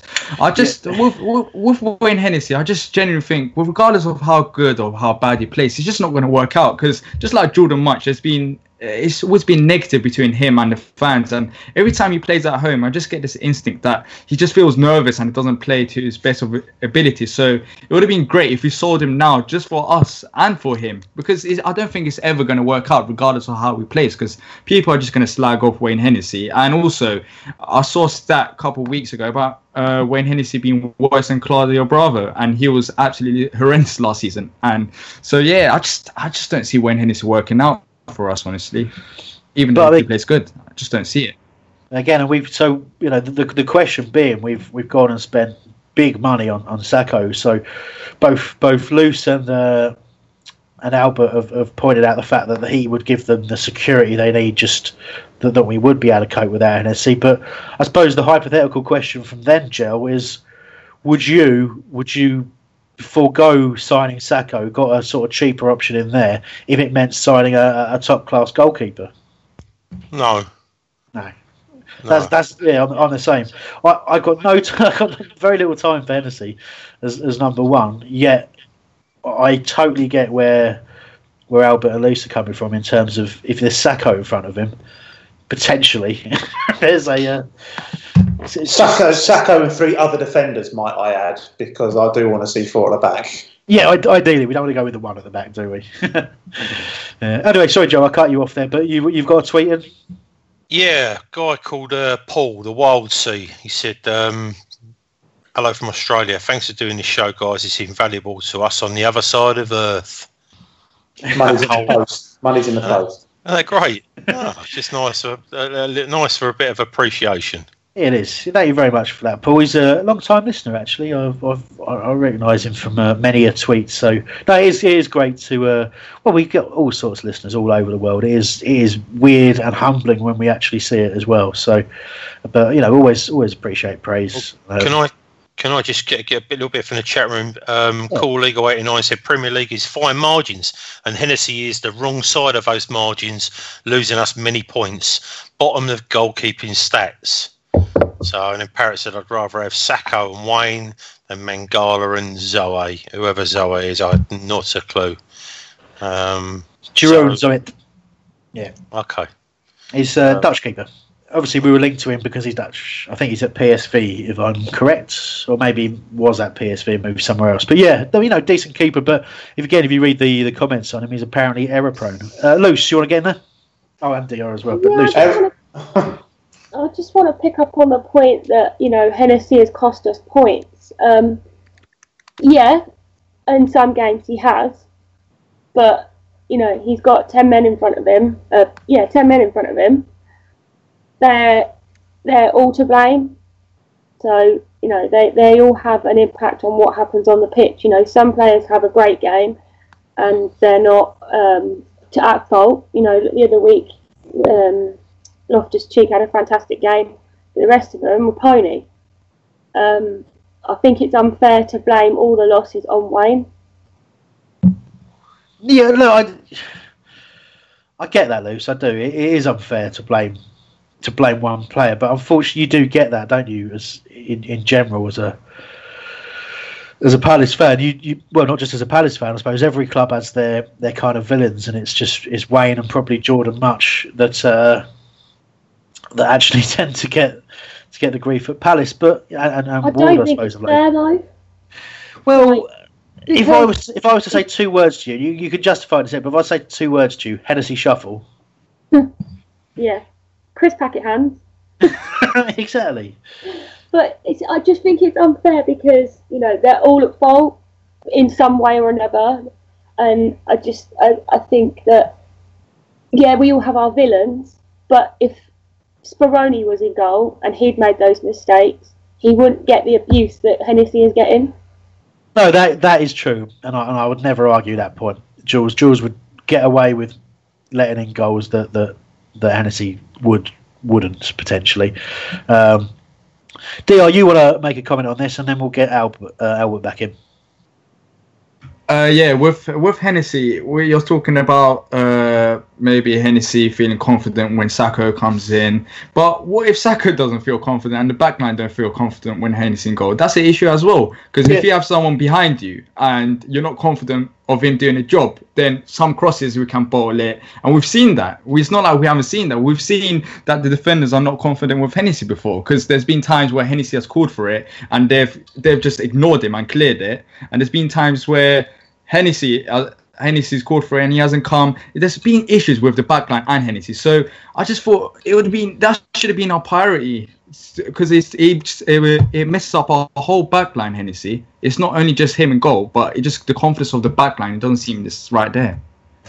Just want to quickly announce. They're valid points, right? And we have talked about that in the past where, you know, you've got to, as a defence, we'd certainly picked out times where I think it was Damo and Dan at the time who they just didn't know whether Hennessy was going to come and claim it or whatever. So they all kind of got in each other's way and no one got the ball and all that sort of stuff. So that is a big factor in having a goalkeeper. And we did try and fix it. It's no coincidence we went out and signed a player who should have done a lot better for us in Steve Mundunda. But, you know, he was a dismal failure at Palace for whatever reason. We do seem to have an issue with the phone lines. I did announce the phone in, and I did give out a number, which was, I'll say it's 0208 123 6699, but it doesn't appear to be working. Do keep trying, and if you do, hundreds of people have been trying. Yes, apparently it does work now. So if you were trying to call us, 0208 123 6699, you should be able to get through now, Mikey tells me, but then he often lies to me, so we'll see. Albert, you wanted to get into the last little bit on Hennessy, I think. Yeah, just a quick one. You know, again, we've all sat there and analysed it whenever it happens, but you know, for every Hennessy shuffle, there's a Jason Puncheon getting caught in possession in the middle of the field. There's a Joe Ward getting roasted by a winger. You know, week on week. There's a Patrick Van Arnholt being caught way too far up the field. Players make mistakes. It just goalkeeping errors tend to lead to goals. You know, and I know DR raised concerns that maybe Sakho won't be happy with Wayne Hennessy climbing, but you know, it was vastly improved when Sakho was at the club, when the defence was properly organised, and I think it might have been the Chelsea game. You know, there was a real, you know, Hennessy was on one, a good one, I might add. You know, and there was a real, you know, there seems to be a real sort of defensive cohesion there. So we know it's possible. So I don't see why everyone's so down about it. It's got to be consistent. Exactly. But that's, you know, if everyone was consistent every week, we'd be top of the league. But we're not. Yeah, but some degree of consistency, not one or two good games a season, and that's the difference between being, you know, halfway up the table or struggling against relegation. That's what we're talking about in terms of just a very odd message from Mikey talking to the wrong person. But talking, sorry, but with Hennessy, he has got it in him. Confused. I can hear my voice back again. Damn it. Anyway, he's got it in him to play well, right? We've seen it. We've seen it against Chelsea and Arsenal last season. We saw it against Liverpool this season. He had a stormer. He really did. Just the occasional flap that's thrown in there, but great. But you just don't have the belief that he's going to do that on a regular basis. This is incredibly frustrating. A few tweets that have come in. Some on the topic of Wayne Hennessy, which was Kevin Greeley. I think it's an alternate name for you, Joe. Puncheon loses a small points in Hennessy with his slowing up of play and lack of firepower these days. Hurrah! I thought you might like that. CPFC North East. If we keep Wayne Hennessy, we need Len Goodman to teach him how to stop the Hennessy shuffle. I've got a question in from Trub3101 who says, has Sacco recovered from his injuries? If you view the amount of training he's done on his Instagram and Twitter accounts, he does look physically fit, but whether he's match fit or not is another question. It's pretty similar when we signed him before, where he was physically fit but not match fit, but we threw him straight in and he did a great job then. So fingers crossed we do that again. Mark Davis got in touch. Had months to identify a new keeper. No excuse for not having a replacement. What are the scouts doing? Frank de Boer's been vocal about the need for a new goalkeeper, and very good point there. Has he? Yeah, it was in an interview where he's asked. It was one of the pre-game interviews where he talked about the need to bring in a third goalkeeper. To be fair, he did say it might be a young goalkeeper for the future, or it might be a goalkeeper to challenge for the number one position. But he did say that. In relation to a comment that was made by Mike Timms saying Tim Krul to Brighton is extremely annoying, Bob the Eagle has said anything but a large asteroid heading to Brighton is annoying, to be honest, which I thoroughly enjoyed. Cheers for that, gents. I think that'll do me for now in terms of that. Billy Kemp's actually saying, confirming the thing that we mentioned earlier, that James Daly was breaking, that we are rumoured to be in for Danish international keeper Frederick Ronald. Which I believe is on a season loan. Connor Tallis has just said to me, Puncheon pirouette, discuss. That is a cruel thing to throw in there. It's got its own name. Oh, wow. The Puncheon pirouette and point. Yeah, you've made your day. If you could freeze frame the pirouette, right, and at the same time, just as he sticks his left arm up in the air at 45 degrees. Have you seen, when it'd be like, what's his name, dancing in Greece. It'd be like John Travolta. That's what I'm going to do now every time he does that. Brilliant. All right. Well, why do you do that? I need to get something knocked up on here. Oh, God. Anyway, look, only a punch is one of those topics that is fairly polarising in the fan base, but I do see more and more people siding with yourself these days, Joe. Yeah. Who have started to notice, the power's on the wane. There's no doubt about it. There's not really a goal threat there anymore, which is frustrating, and he's always been one to slow games down. And he was certainly guilty of that against Swansea. But I still hold out hope that there's form to be found there. But I would also fully admit, as Nick Gillard would testify, that after that game he was the source of a lot of my frustration. And when I saw Nick. Yeah, Nick was. But then also Puncheon. But then I also felt that when Luca went off, I just thought the idea that Luca was going off the pitch and Puncheon was staying on was incorrect. But the guy gives everything that he's got. I firmly believe that. But he needs to find some form pretty quick. I need to lose some weight pretty quick. Lose weight? Oh, don't get fat. Okay. Well, ain't going to happen. Yeah. That's the thing. Guys, let's go back. I just want to quickly mention about Johnny Williams, because Bob White, Bob CPFC tweeted us early on and said, has he actually gone? Because if we want to sort of maintain possession in the midfield, surely Johnny Esther's got to be an option. But we just don't know because of injuries. We can't possibly, you would have thought by now he would have developed into a player that could do that. Look, he's still making the Welsh full squad. But so's Wayne Hennessy. Yeah, it's got to be. It's got to be. It's a lot of it is just. It's what's the word? You've got this emotion. I suppose that's one of the words. Just let it go. Let's just let it go. Yeah, if it wasn't for the fact that he's a nice lad who's been at Palace for ages, and obviously we saw the potential that he had when he broke through. It's not one of his first games he played for us under Dougie. He was the 3-1 against Brighton, where he absolutely dominated and pretty much was responsible for us winning that match with how he played in midfield. So we saw we had this talent, but you're talking years now of constant injuries, and it's not his fault, so it feels horrific. And I won't lie, I still hold out hope that he'll get fit, play a few games somewhere, and come back and be brilliant for us. But I don't genuinely believe it's going to happen. But you're a dreamer, Hamblin. Always up in, mate. Yeah. But Luce, you want to talk about that before I refer to some other news? Yeah, I don't understand why we've never sold him. It's just mind-boggling, like that he goes in and out of clubs, and he's been to Forest, he's been to Ipswich, he's been all over the place, and like you said, I feel a bit sorry for him because he had a glimmer of brilliance and then nothing because of his injuries. I think for him he'd be better off if we did sell him. Good for us because we'd earn a bit of money, and good for him because he'd go somewhere where he would be playing more regularly.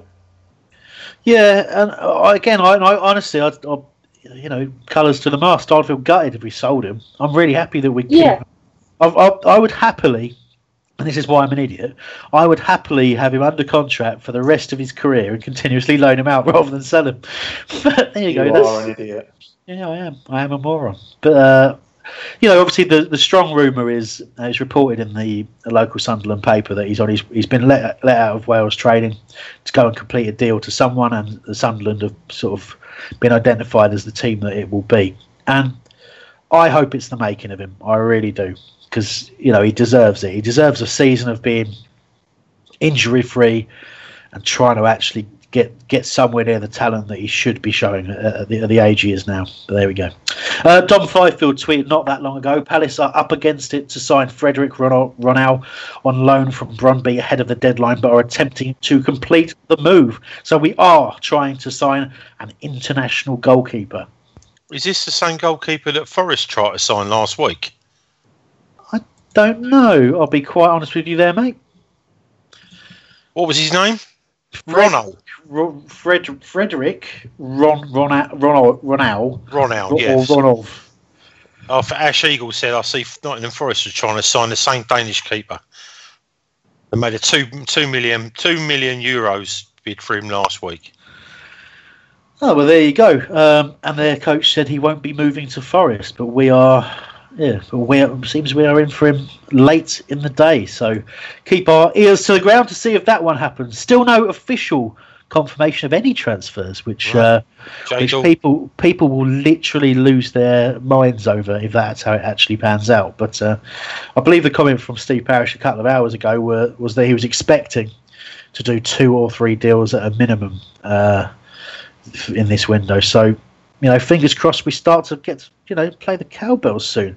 Because the only official news is that Ryan Innes has gone to Colchester on loan and Hiram Boateng has made a permanent move to Exeter. So there you go. That's all we got. All the big news. So Jay Dawg said, have I missed the cowbells?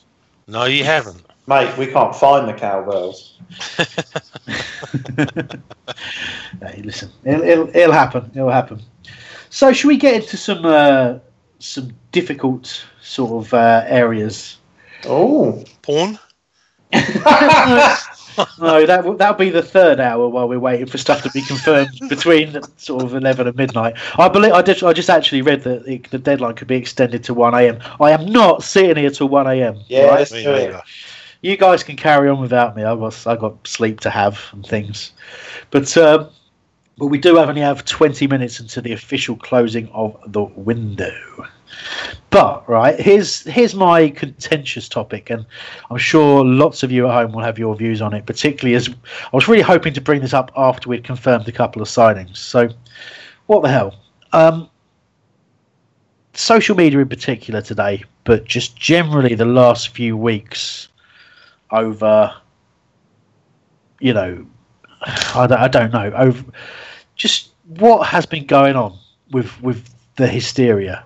There's so many valid points to be made over our transfer strategy, over our current squad strength, but the level of abuse and vitriol, and what was worse today, which that you can tune it out to a certain degree, but today, and some people on this show right now were guilty of it, DR Kernaz, the kind of, and I make no light of the issue of being bipolar, by the way.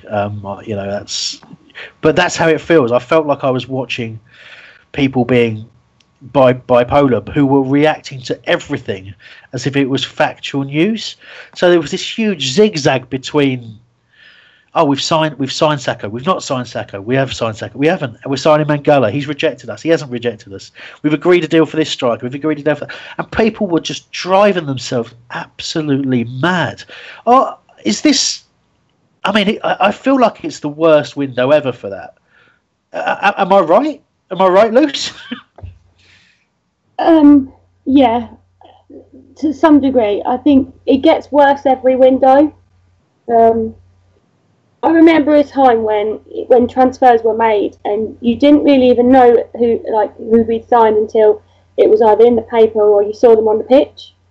And the fact that there's so much access to, or maybe there's not that much access to transfers, because we're still none the wiser as to any, but because people have access to have a mouthpiece and are quite vocal about their opinions, it's like a snowball effect. So one person will say something, whether that's factual or not, someone else will pick up on it, they'll have opinion, and it just gets worse. People get wound up because people make stuff up, people doctor photos to assume that something is happening when it's not. People will fall for it, hook, line and sinker, and I just think it's going to explode at some point, and I think it will come crashing down around some people.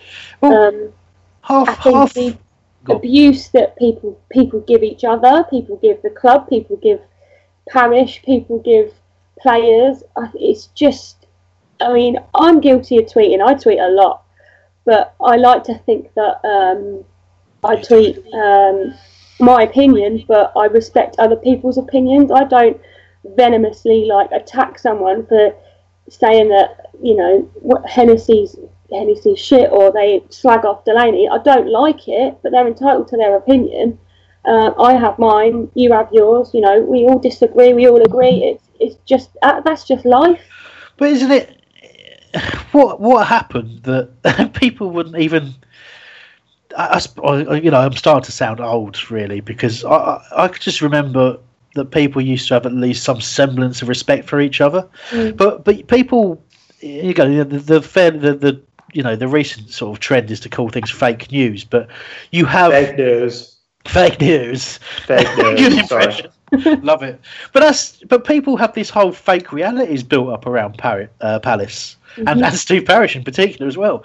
They have these absolutely bizarre conspiracies that are concocted around some sort of, but there never seems to be any kind of sort of acknowledgement of what would be the point of half the things that you think are true about Palace. And I'm not saying this from a point of view of someone who's particularly well informed. As Jill said earlier, we'll occasionally get a text here and there from someone who knows someone, all that sort of stuff. But I don't really know any more than anyone else. It's, I'm still sitting here waiting for news. I can't tell you who we have and haven't signed. I can tell you, all I can really tell you is what's written on social media by journalists and people. But in any other walk of life, in any other part of your life, you wouldn't immediately believe everything you read is fact. And then when you read something that disputes that, you suddenly veer to that opposite opinion. it must be really, really tiring to live that way. It's certainly tiring to read it. DR, you were absolutely all over the place today. I mean, part of that was because you were doing a great job on social media for us. But you were, particularly around the Sacco thing, you were absolutely exhausted by that because you didn't know what to believe. Yeah, exactly. It's just literally like reporters will say one thing and then an hour later they'll just contradict themselves and say no, he's not going to sign. And it was just so frustrating. I've never realised it till like this window, this deadline day, that reporters chat a lot of rubbish. Like they'll say one thing and then a couple hours later, no, yes, no, yes, no. I'm just fatigued about it. But going back to Parish, I think why most people are frustrated is the fact that, one, we've hired Frank de Boer, and most people are feeling like we haven't backed him enough. And Parish knew that we have to back him, considering the football we had to play. So why did we hire Frank de Boer? And another reason is because the way that our deadline day deals happen is just quite frankly annoying. It's the fact that we can't get a deal across, and we always have to go to a deadline day. And today I can hear myself. Yeah, today I can. Oh, someone put this off on mute. No, yeah. It's Joe. Yeah. Today, like Niasse, we haven't linked with him before. We've so many players popped up, and these are all panic buys. Niasse is a panic buy, and it's just frustrating to keep having panic buys into this club and doing it last second. We want to actually progress, and we want to actually have a plan and execute that plan. Understand plans don't always work, but it seems like we never have a plan. That's what it feels like, and year after year. It's just the same thing. Even before the Yanks came in, it will come down to deadline day. And I'm blaming Steve Parish mainly right now. It's because he runs the club day to day. You don't know what happens behind the scenes. I don't know what happens behind the scenes. But what we both know is that Steve Parish runs the club day to day, so he's responsible for it. So how do you know there's no plan? What? How do you know there's no plan? Because it doesn't feel like it. Why are we signing the last minute deal? Why haven't we signed him before? Clearly there was no plan to sign him. Because plan A, plan B might have come off for whatever reason, so we're having to look at plan C. You've just said you don't know what's going on behind the scenes, so how can you say that there's no plan? So tell me, what was our plan A to ban? Who's our plan A striker? I don't know. Exactly, that's what I'm saying. We haven't been linked with someone.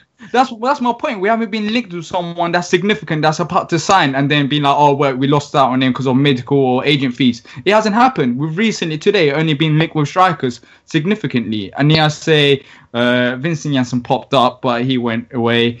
Tosun, we've just recently, the last 2 days, we've been linked with them. That's what the only thing is. We've had whole pre-season. We haven't been linked with these players, and now we're getting linked with them on deadline day. Why couldn't we do it before? But who from the club has said we're linked with them? What? Yeah, no one.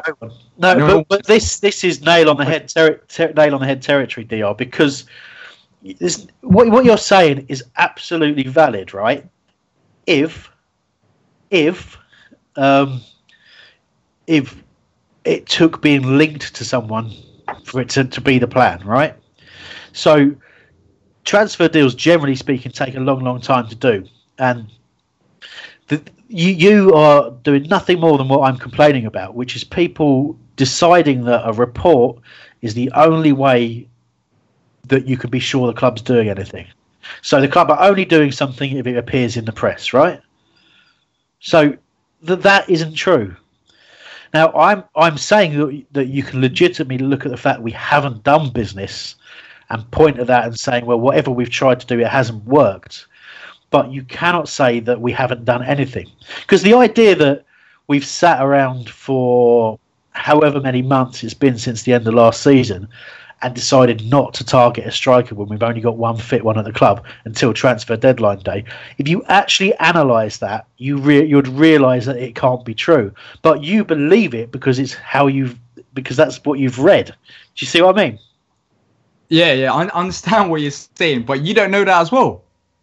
Do you know who you've been targeting? No one knows that. That's what my point is that behind the scenes we don't know what is going on, so we can only look at media, and from there we can predict. I know I'm not saying media is the most reliable thing. After looking at it today and before, even not just today, it's not the most reliable thing.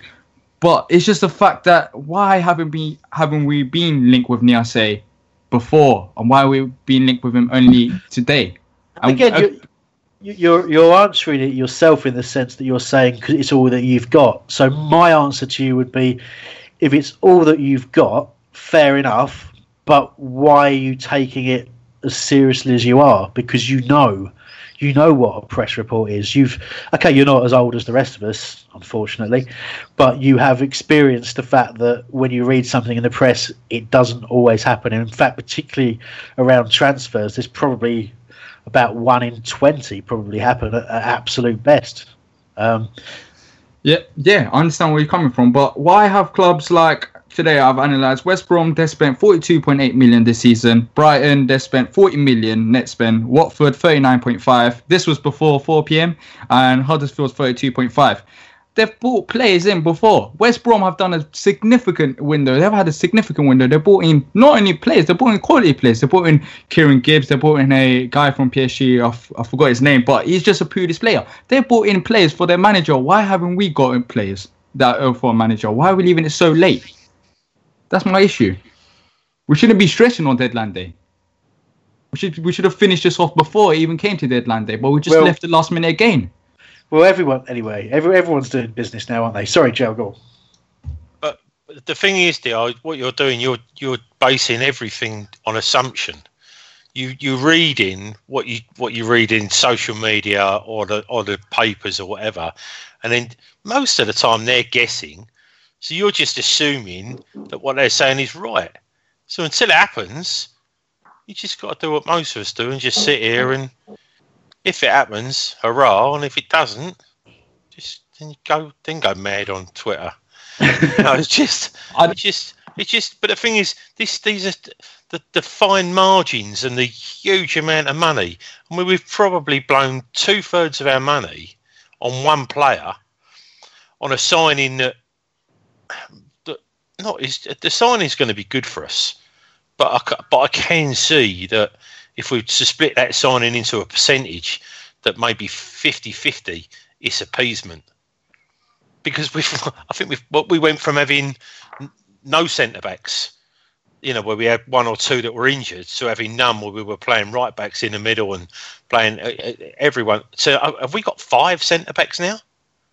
I haven't counted for a while, but I think we've got 5. If you still that one of our 37-year-olds still signed a deal where he can still play football in the first team, then I think we've got 5. Dan Tompkins, Sacco, hopefully Riedewell, Delaney, Kelly. 6. That's 6. So we've gone again now from the ridiculous to the ridiculous, to the point where we've got 1 right back, 3 left backs.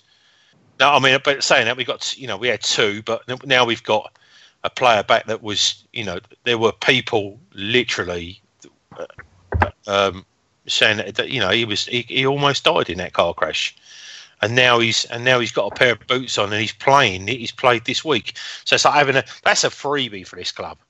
If he can get any kind of form back, then having Papswari back in the team is nothing short of is miraculous. So I'm really pleased. Even though he wasn't, to be honest with you, he's the best crosser of a football in our club, from what I saw. It's a shame during the operation they couldn't put his left foot on his right leg. But I just that's my main thing, and I'm guilty of it. Every now and then I go mad or whatever, but.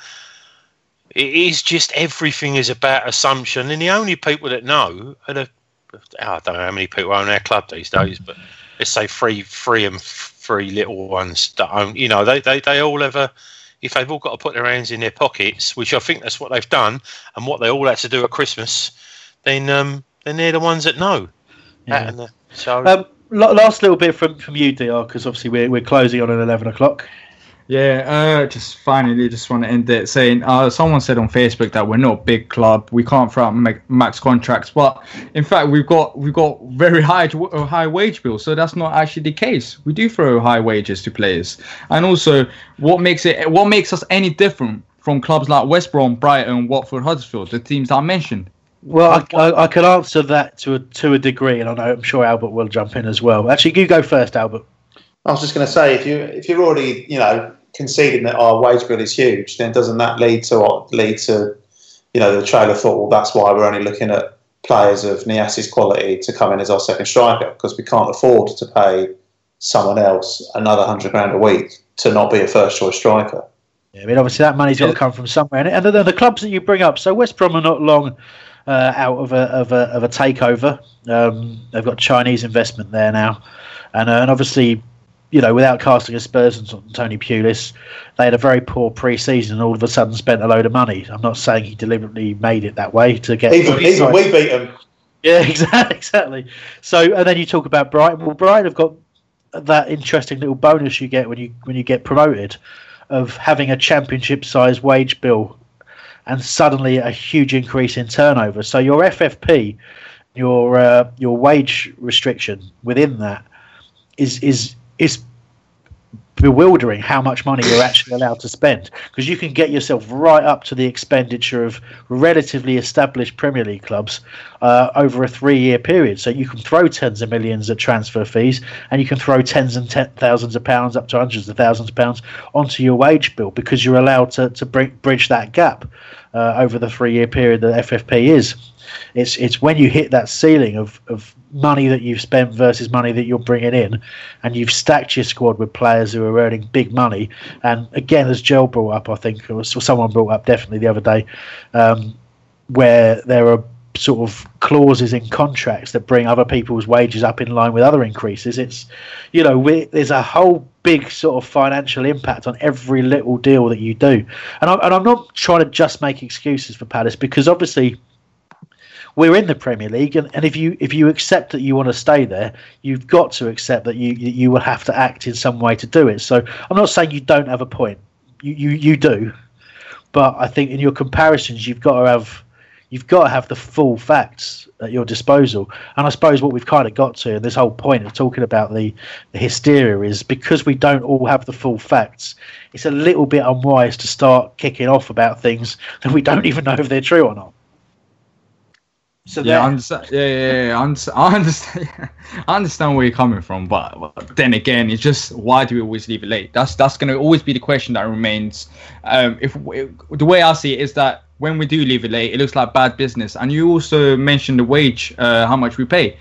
Isn't that bad business too? All right, fair enough, we got quality players in.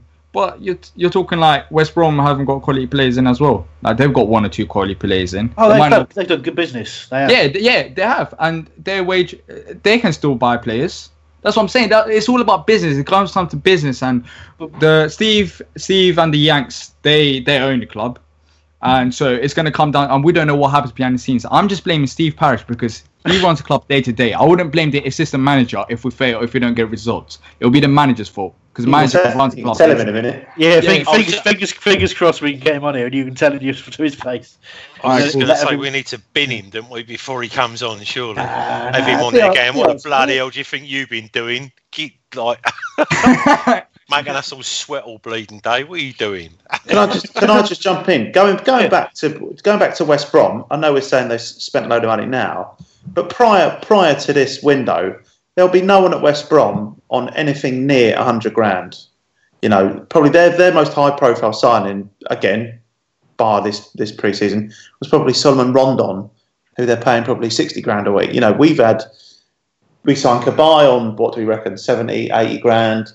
Townsend's meant to be on touching 100. Benteke is definitely on 100. Zaha's now on 100. There's no way West Brom have spent anywhere near the money we've spent on wages over the last couple of years. I'd agree with that, and that's the sort of thing that I'm talking about with the comparison. Okay, we've only got a minute till the transfer window officially closes, and as it stands, we have no official confirmation of any incoming transfers. The only confirmation we do have is of Ryan Inniss going to Colchester on loan for the season, and Hiram Boateng joining Exeter on a permanent deal. So we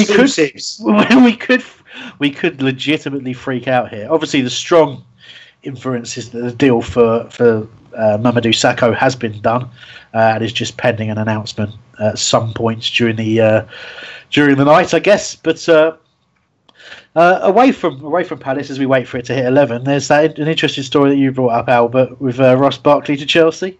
Yeah, Ross Barkley, talk of the summer, he's going to go somewhere, Spurs or Chelsea for 50 million, which I thought was a bit steep. But it turns out that they've agreed a fee with Chelsea, agreed personal terms, but he's changed his mind during the medical, which is a wicked story. That's a proper old-fashioned football myth.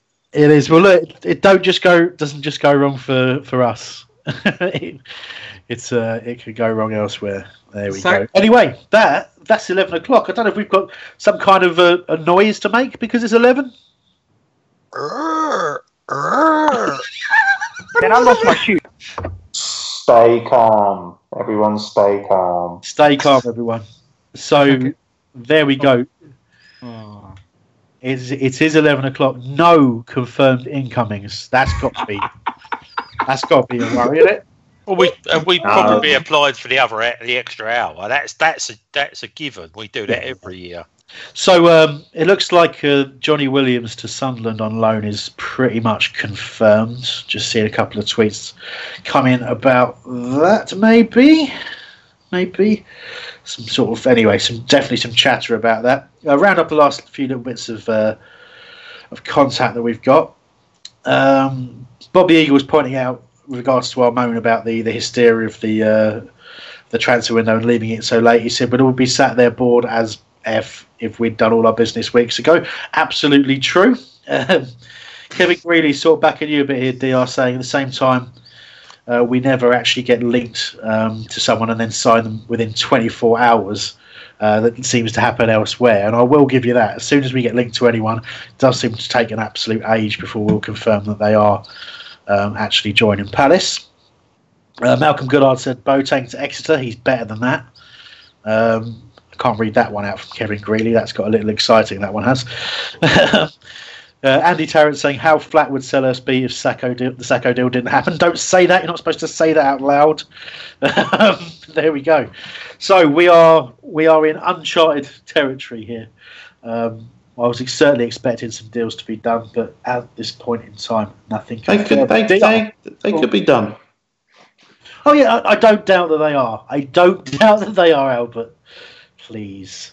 So while we're seeing if we can get anywhere on getting Steve to come and tell us and put our minds at rest, DR Kernaz. Is it if let's say we don't get anyone? We will get someone. It will be ridiculous if we don't. Do you think Frank de Boer will actually stay? Do you think he will just walk out tonight? Well, can you see that happening? There's apparently been further rumours of him going again tonight. I haven't actually found them myself. It was just mentioned in our chat a little bit earlier on. But I think if you were the manager of Palace and we made no signings since the two that we've made, Three, because Fossey Mensah wasn't he? Was the third. So yeah, I think I would certainly consider my position. But again, I go back to the manager. Yeah, you'd be up front. Hey, we saw how that happened in our charity match. I managed to play for about 30 seconds. I think it's important to again. There's talk of Frank de Boer walking on that basis.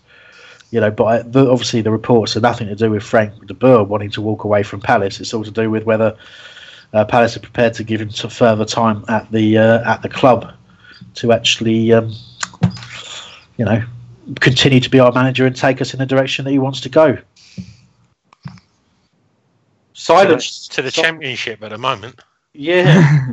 Can I just say a tweet's come in from Drunken Ruffian, and I don't think I'm allowed to swear. It says people need to calm the flippity flip down with their newfound sense of entitlement.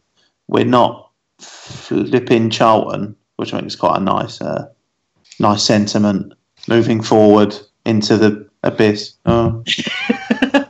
Moving forward into the abyss, absolutely. It does feel a little bit like that. Let's say it's a good point, right? An entitlement's an interesting word. I can remember us bandying about that word back in the Championship when we were talking about all the teams that we should beat that we weren't beating and all this kind of stuff, and we always talked, we don't need, why would we want this sense of entitlement? That's what all the Premier League clubs have. Hello, hi. There we go, we're one of those now. Remember that first Premier League window when we came up and we signed like 16 players in 2 hours? Gone are those heady days.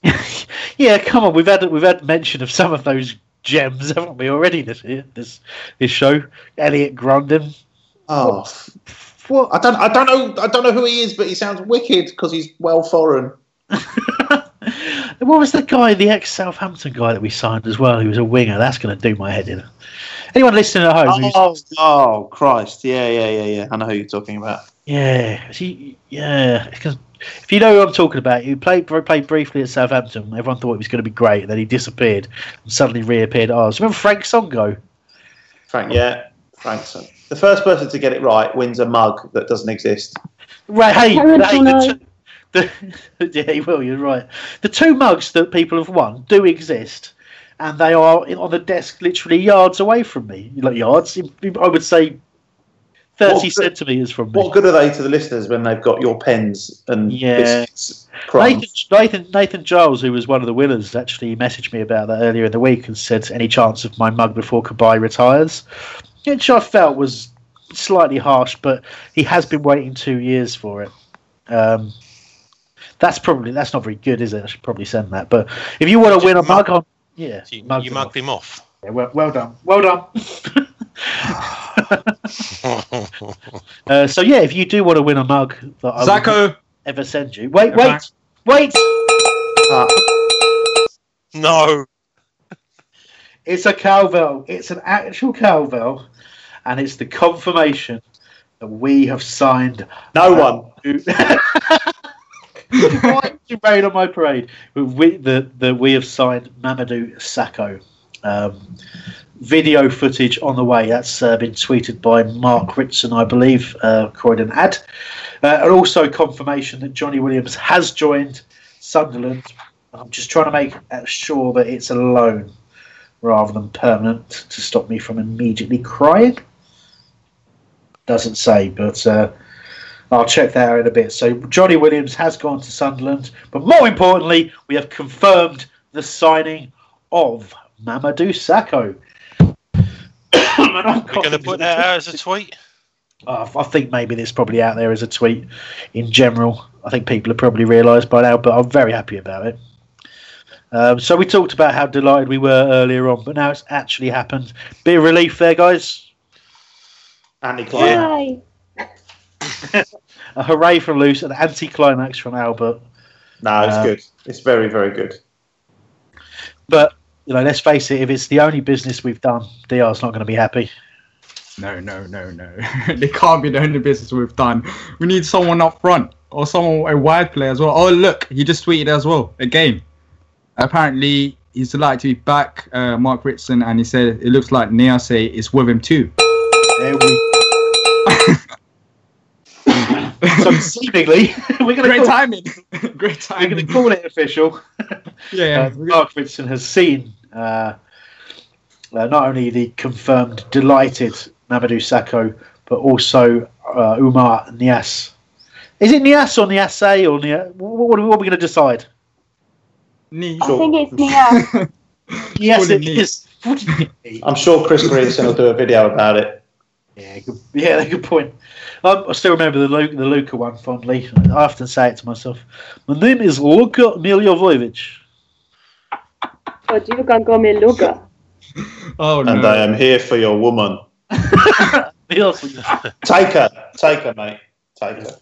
You can tell it's gone 11. Things have deteriorated massively. All the stuff I prepared to talk about, we've run out of. But we do at least have that confirmation. Obviously, it's not on the official website yet, but we know it has happened. So, a striker, DR, you weren't too big on him earlier on, but it is a striking option. It's someone to play either instead of Benteke if he's not available.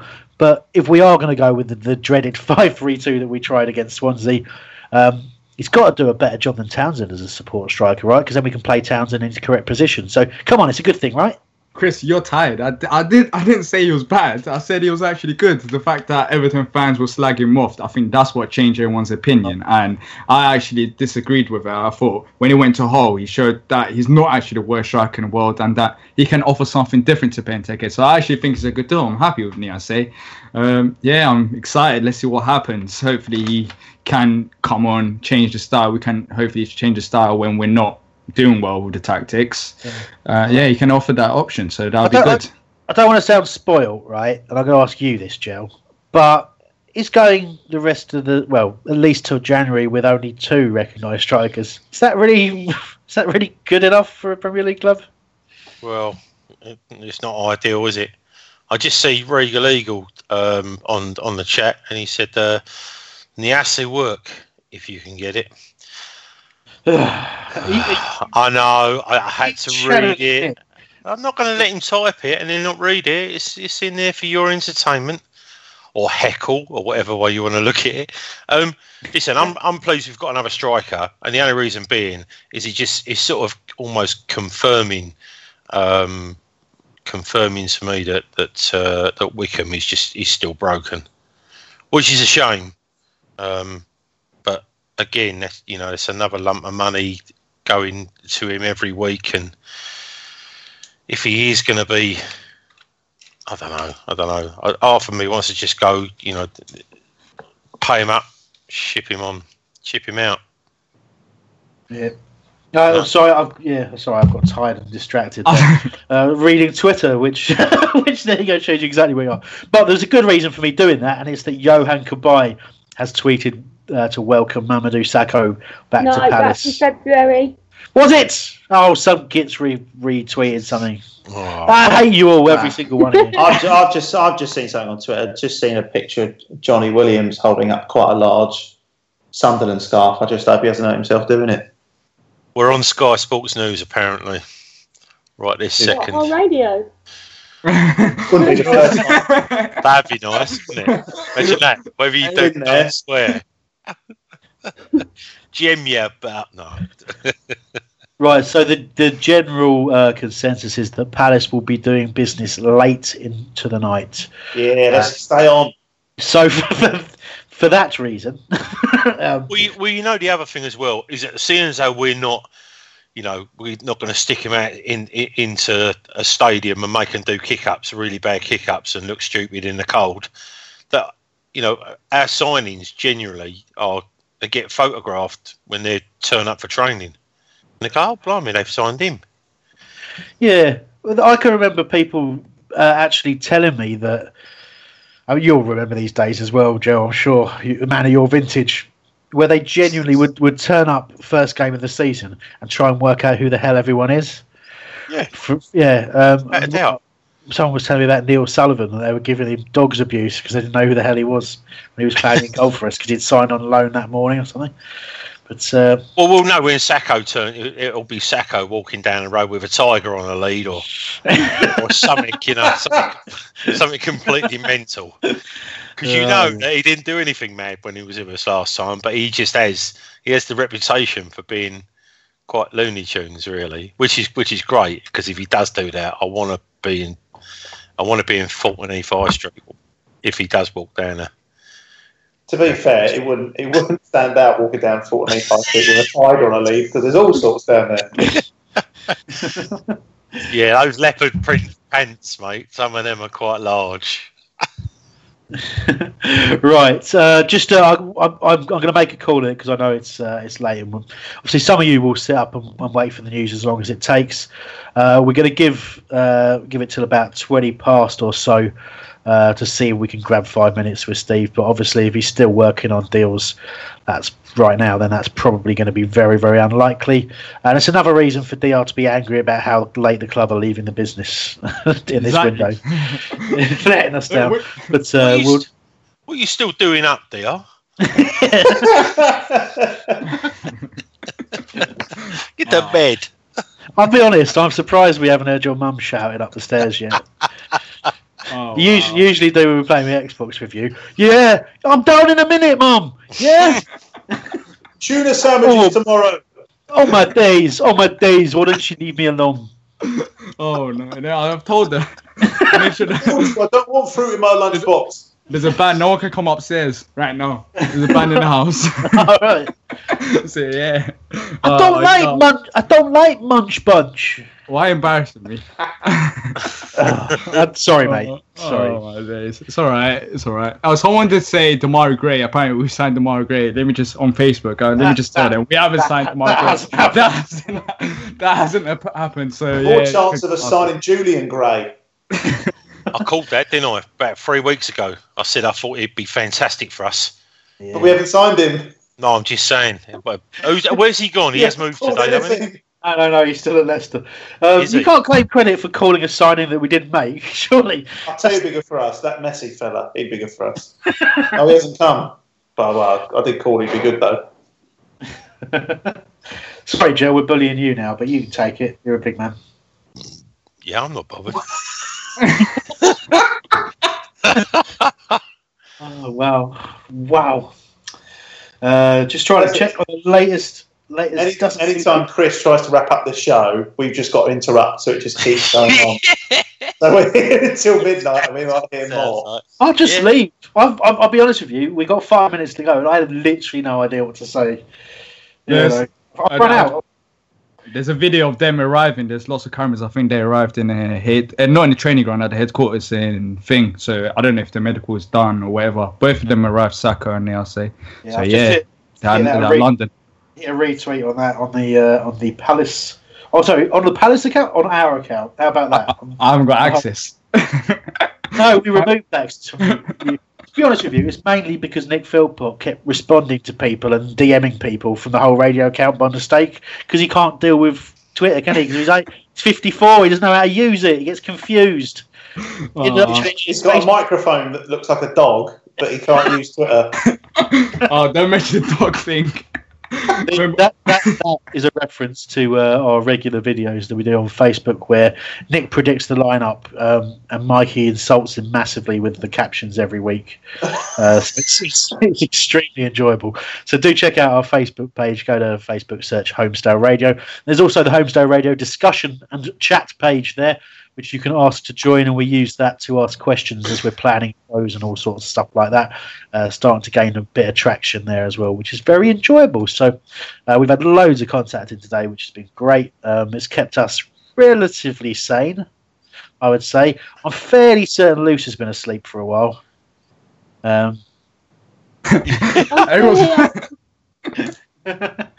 all right? Yeah, I'm fine. Yeah, Are you?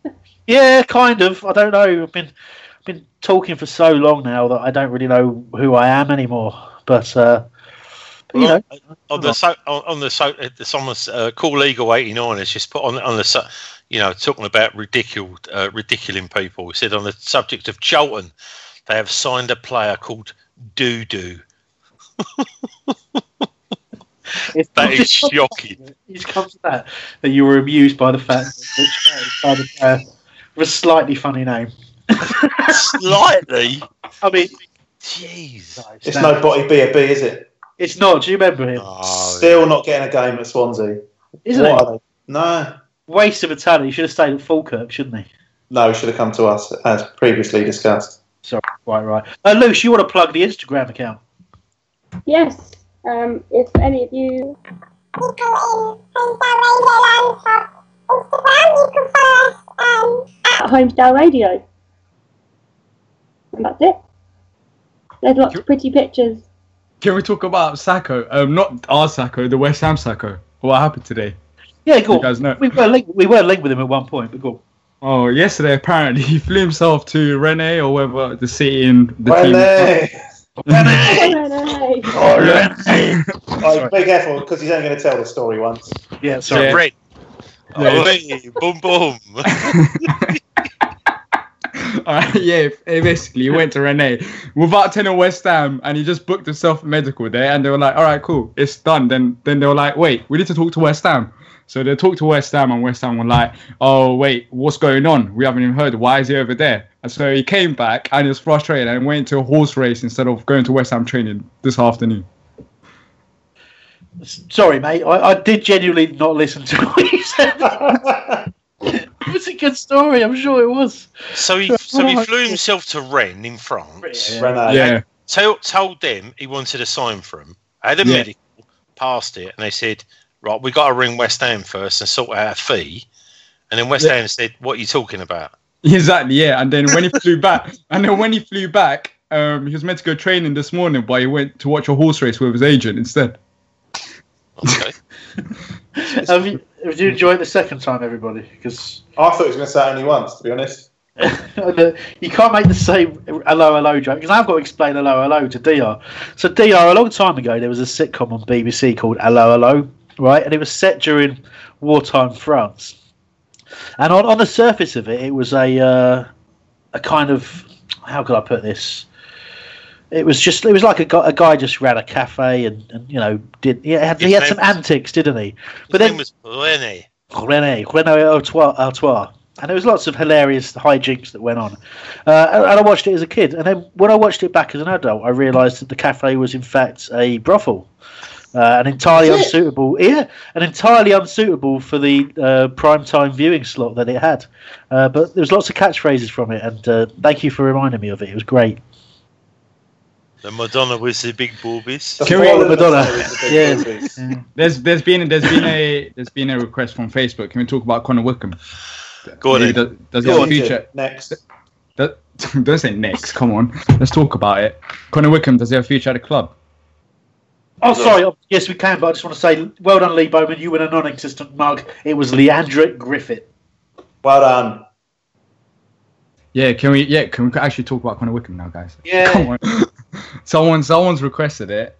Talk about Connor Wickham. Yeah, I think. Listen, it's a very, very good point. But we'll have like literally a 2-minute chat, and then we'll end this show because we all want to go to bed. And it looks like Steve is busy working. Not together. Not together. No, it's not that kind of arrangement yet. I don't mind. At your age, I'm sure you don't. Oh dear. So obviously he had a setback, didn't he? So it's a valid point to actually bring it up because we were talking about only going into having the rest of the season with just 2 strikers, but we do have 3 strikers, and one of those is a very good striker in Connor Wickham. But he had a very serious injury, had a setback over the summer, and as I understand it at the moment, the earliest he's going to be fit is January. So January? Yeah. That's next year. It is exactly that. Yeah, they only have one each year, and it is next year's that he's potentially due to be back. Has he had an amputation? Well, near enough. It was an innocuous one as well, wasn't it? He wasn't under a challenge. He just twisted his knee as he ran. He's a big unit. Put all his weight on the knee as he turned, and it's worrying because someone like him, it's a difficult way back. From an injury like that, very, very serious. So, who knows if we'll see the best of Connor Wickham again anytime soon? But I hope so. Suarez coming back though. Yeah, Joe mentioned earlier that it's great that he's played a little bit of football, and who knows if he can get. I think someone said I can't remember who it was on Twitter. It might have been Nav or something like that, who said. Why are we celebrating Suarez coming back? He couldn't defend anyway, which I thought was quite harsh. But yeah, great little player. He made a huge difference for us, and most importantly, he has a bit of pace. J-Dog said he'd be fit at the same time as Sacco, and Regal Eagle said he's not as fit as his missus though. Yes. Well, it's that time of night. So, I think we're gonna call it quits here, and we'll have some sort of collective order by the sounds of it. So good stuff. All right, thank you very much. Oh, what does that mean? The agents have arrived. Every time I say the word orgy, Mikey makes that sound. So I don't know what it is. I thought it was an announcement that we've signed Roy Walker. No, we're playing Obama Llama again. Oh no! God, I'll kill myself. Are we done? We're done. Thanks everyone for listening. I'm sure it'll go out as a podcast. Maybe you can listen to the pub again. But is everybody happy though? Yeah, headlines being Niasse has signed pretty Both much. Yeah, and Mamadou Sakho has signed as well. So striker and a very, very, very important defender gives us a good chance going into the ahead of the January window. Hopefully, you've got some money back for January, and who knows, there could be more deals still being done because if we did the paperwork in time, there's a potential extension up to 1 a.m. to confirm anything else. So fingers crossed on that. But at least 2 very, very necessary signings, and Win Sakho, the biggest signing I think we've ever made. We'll be back soon, as soon as we've got games to preview and to review as well. But otherwise.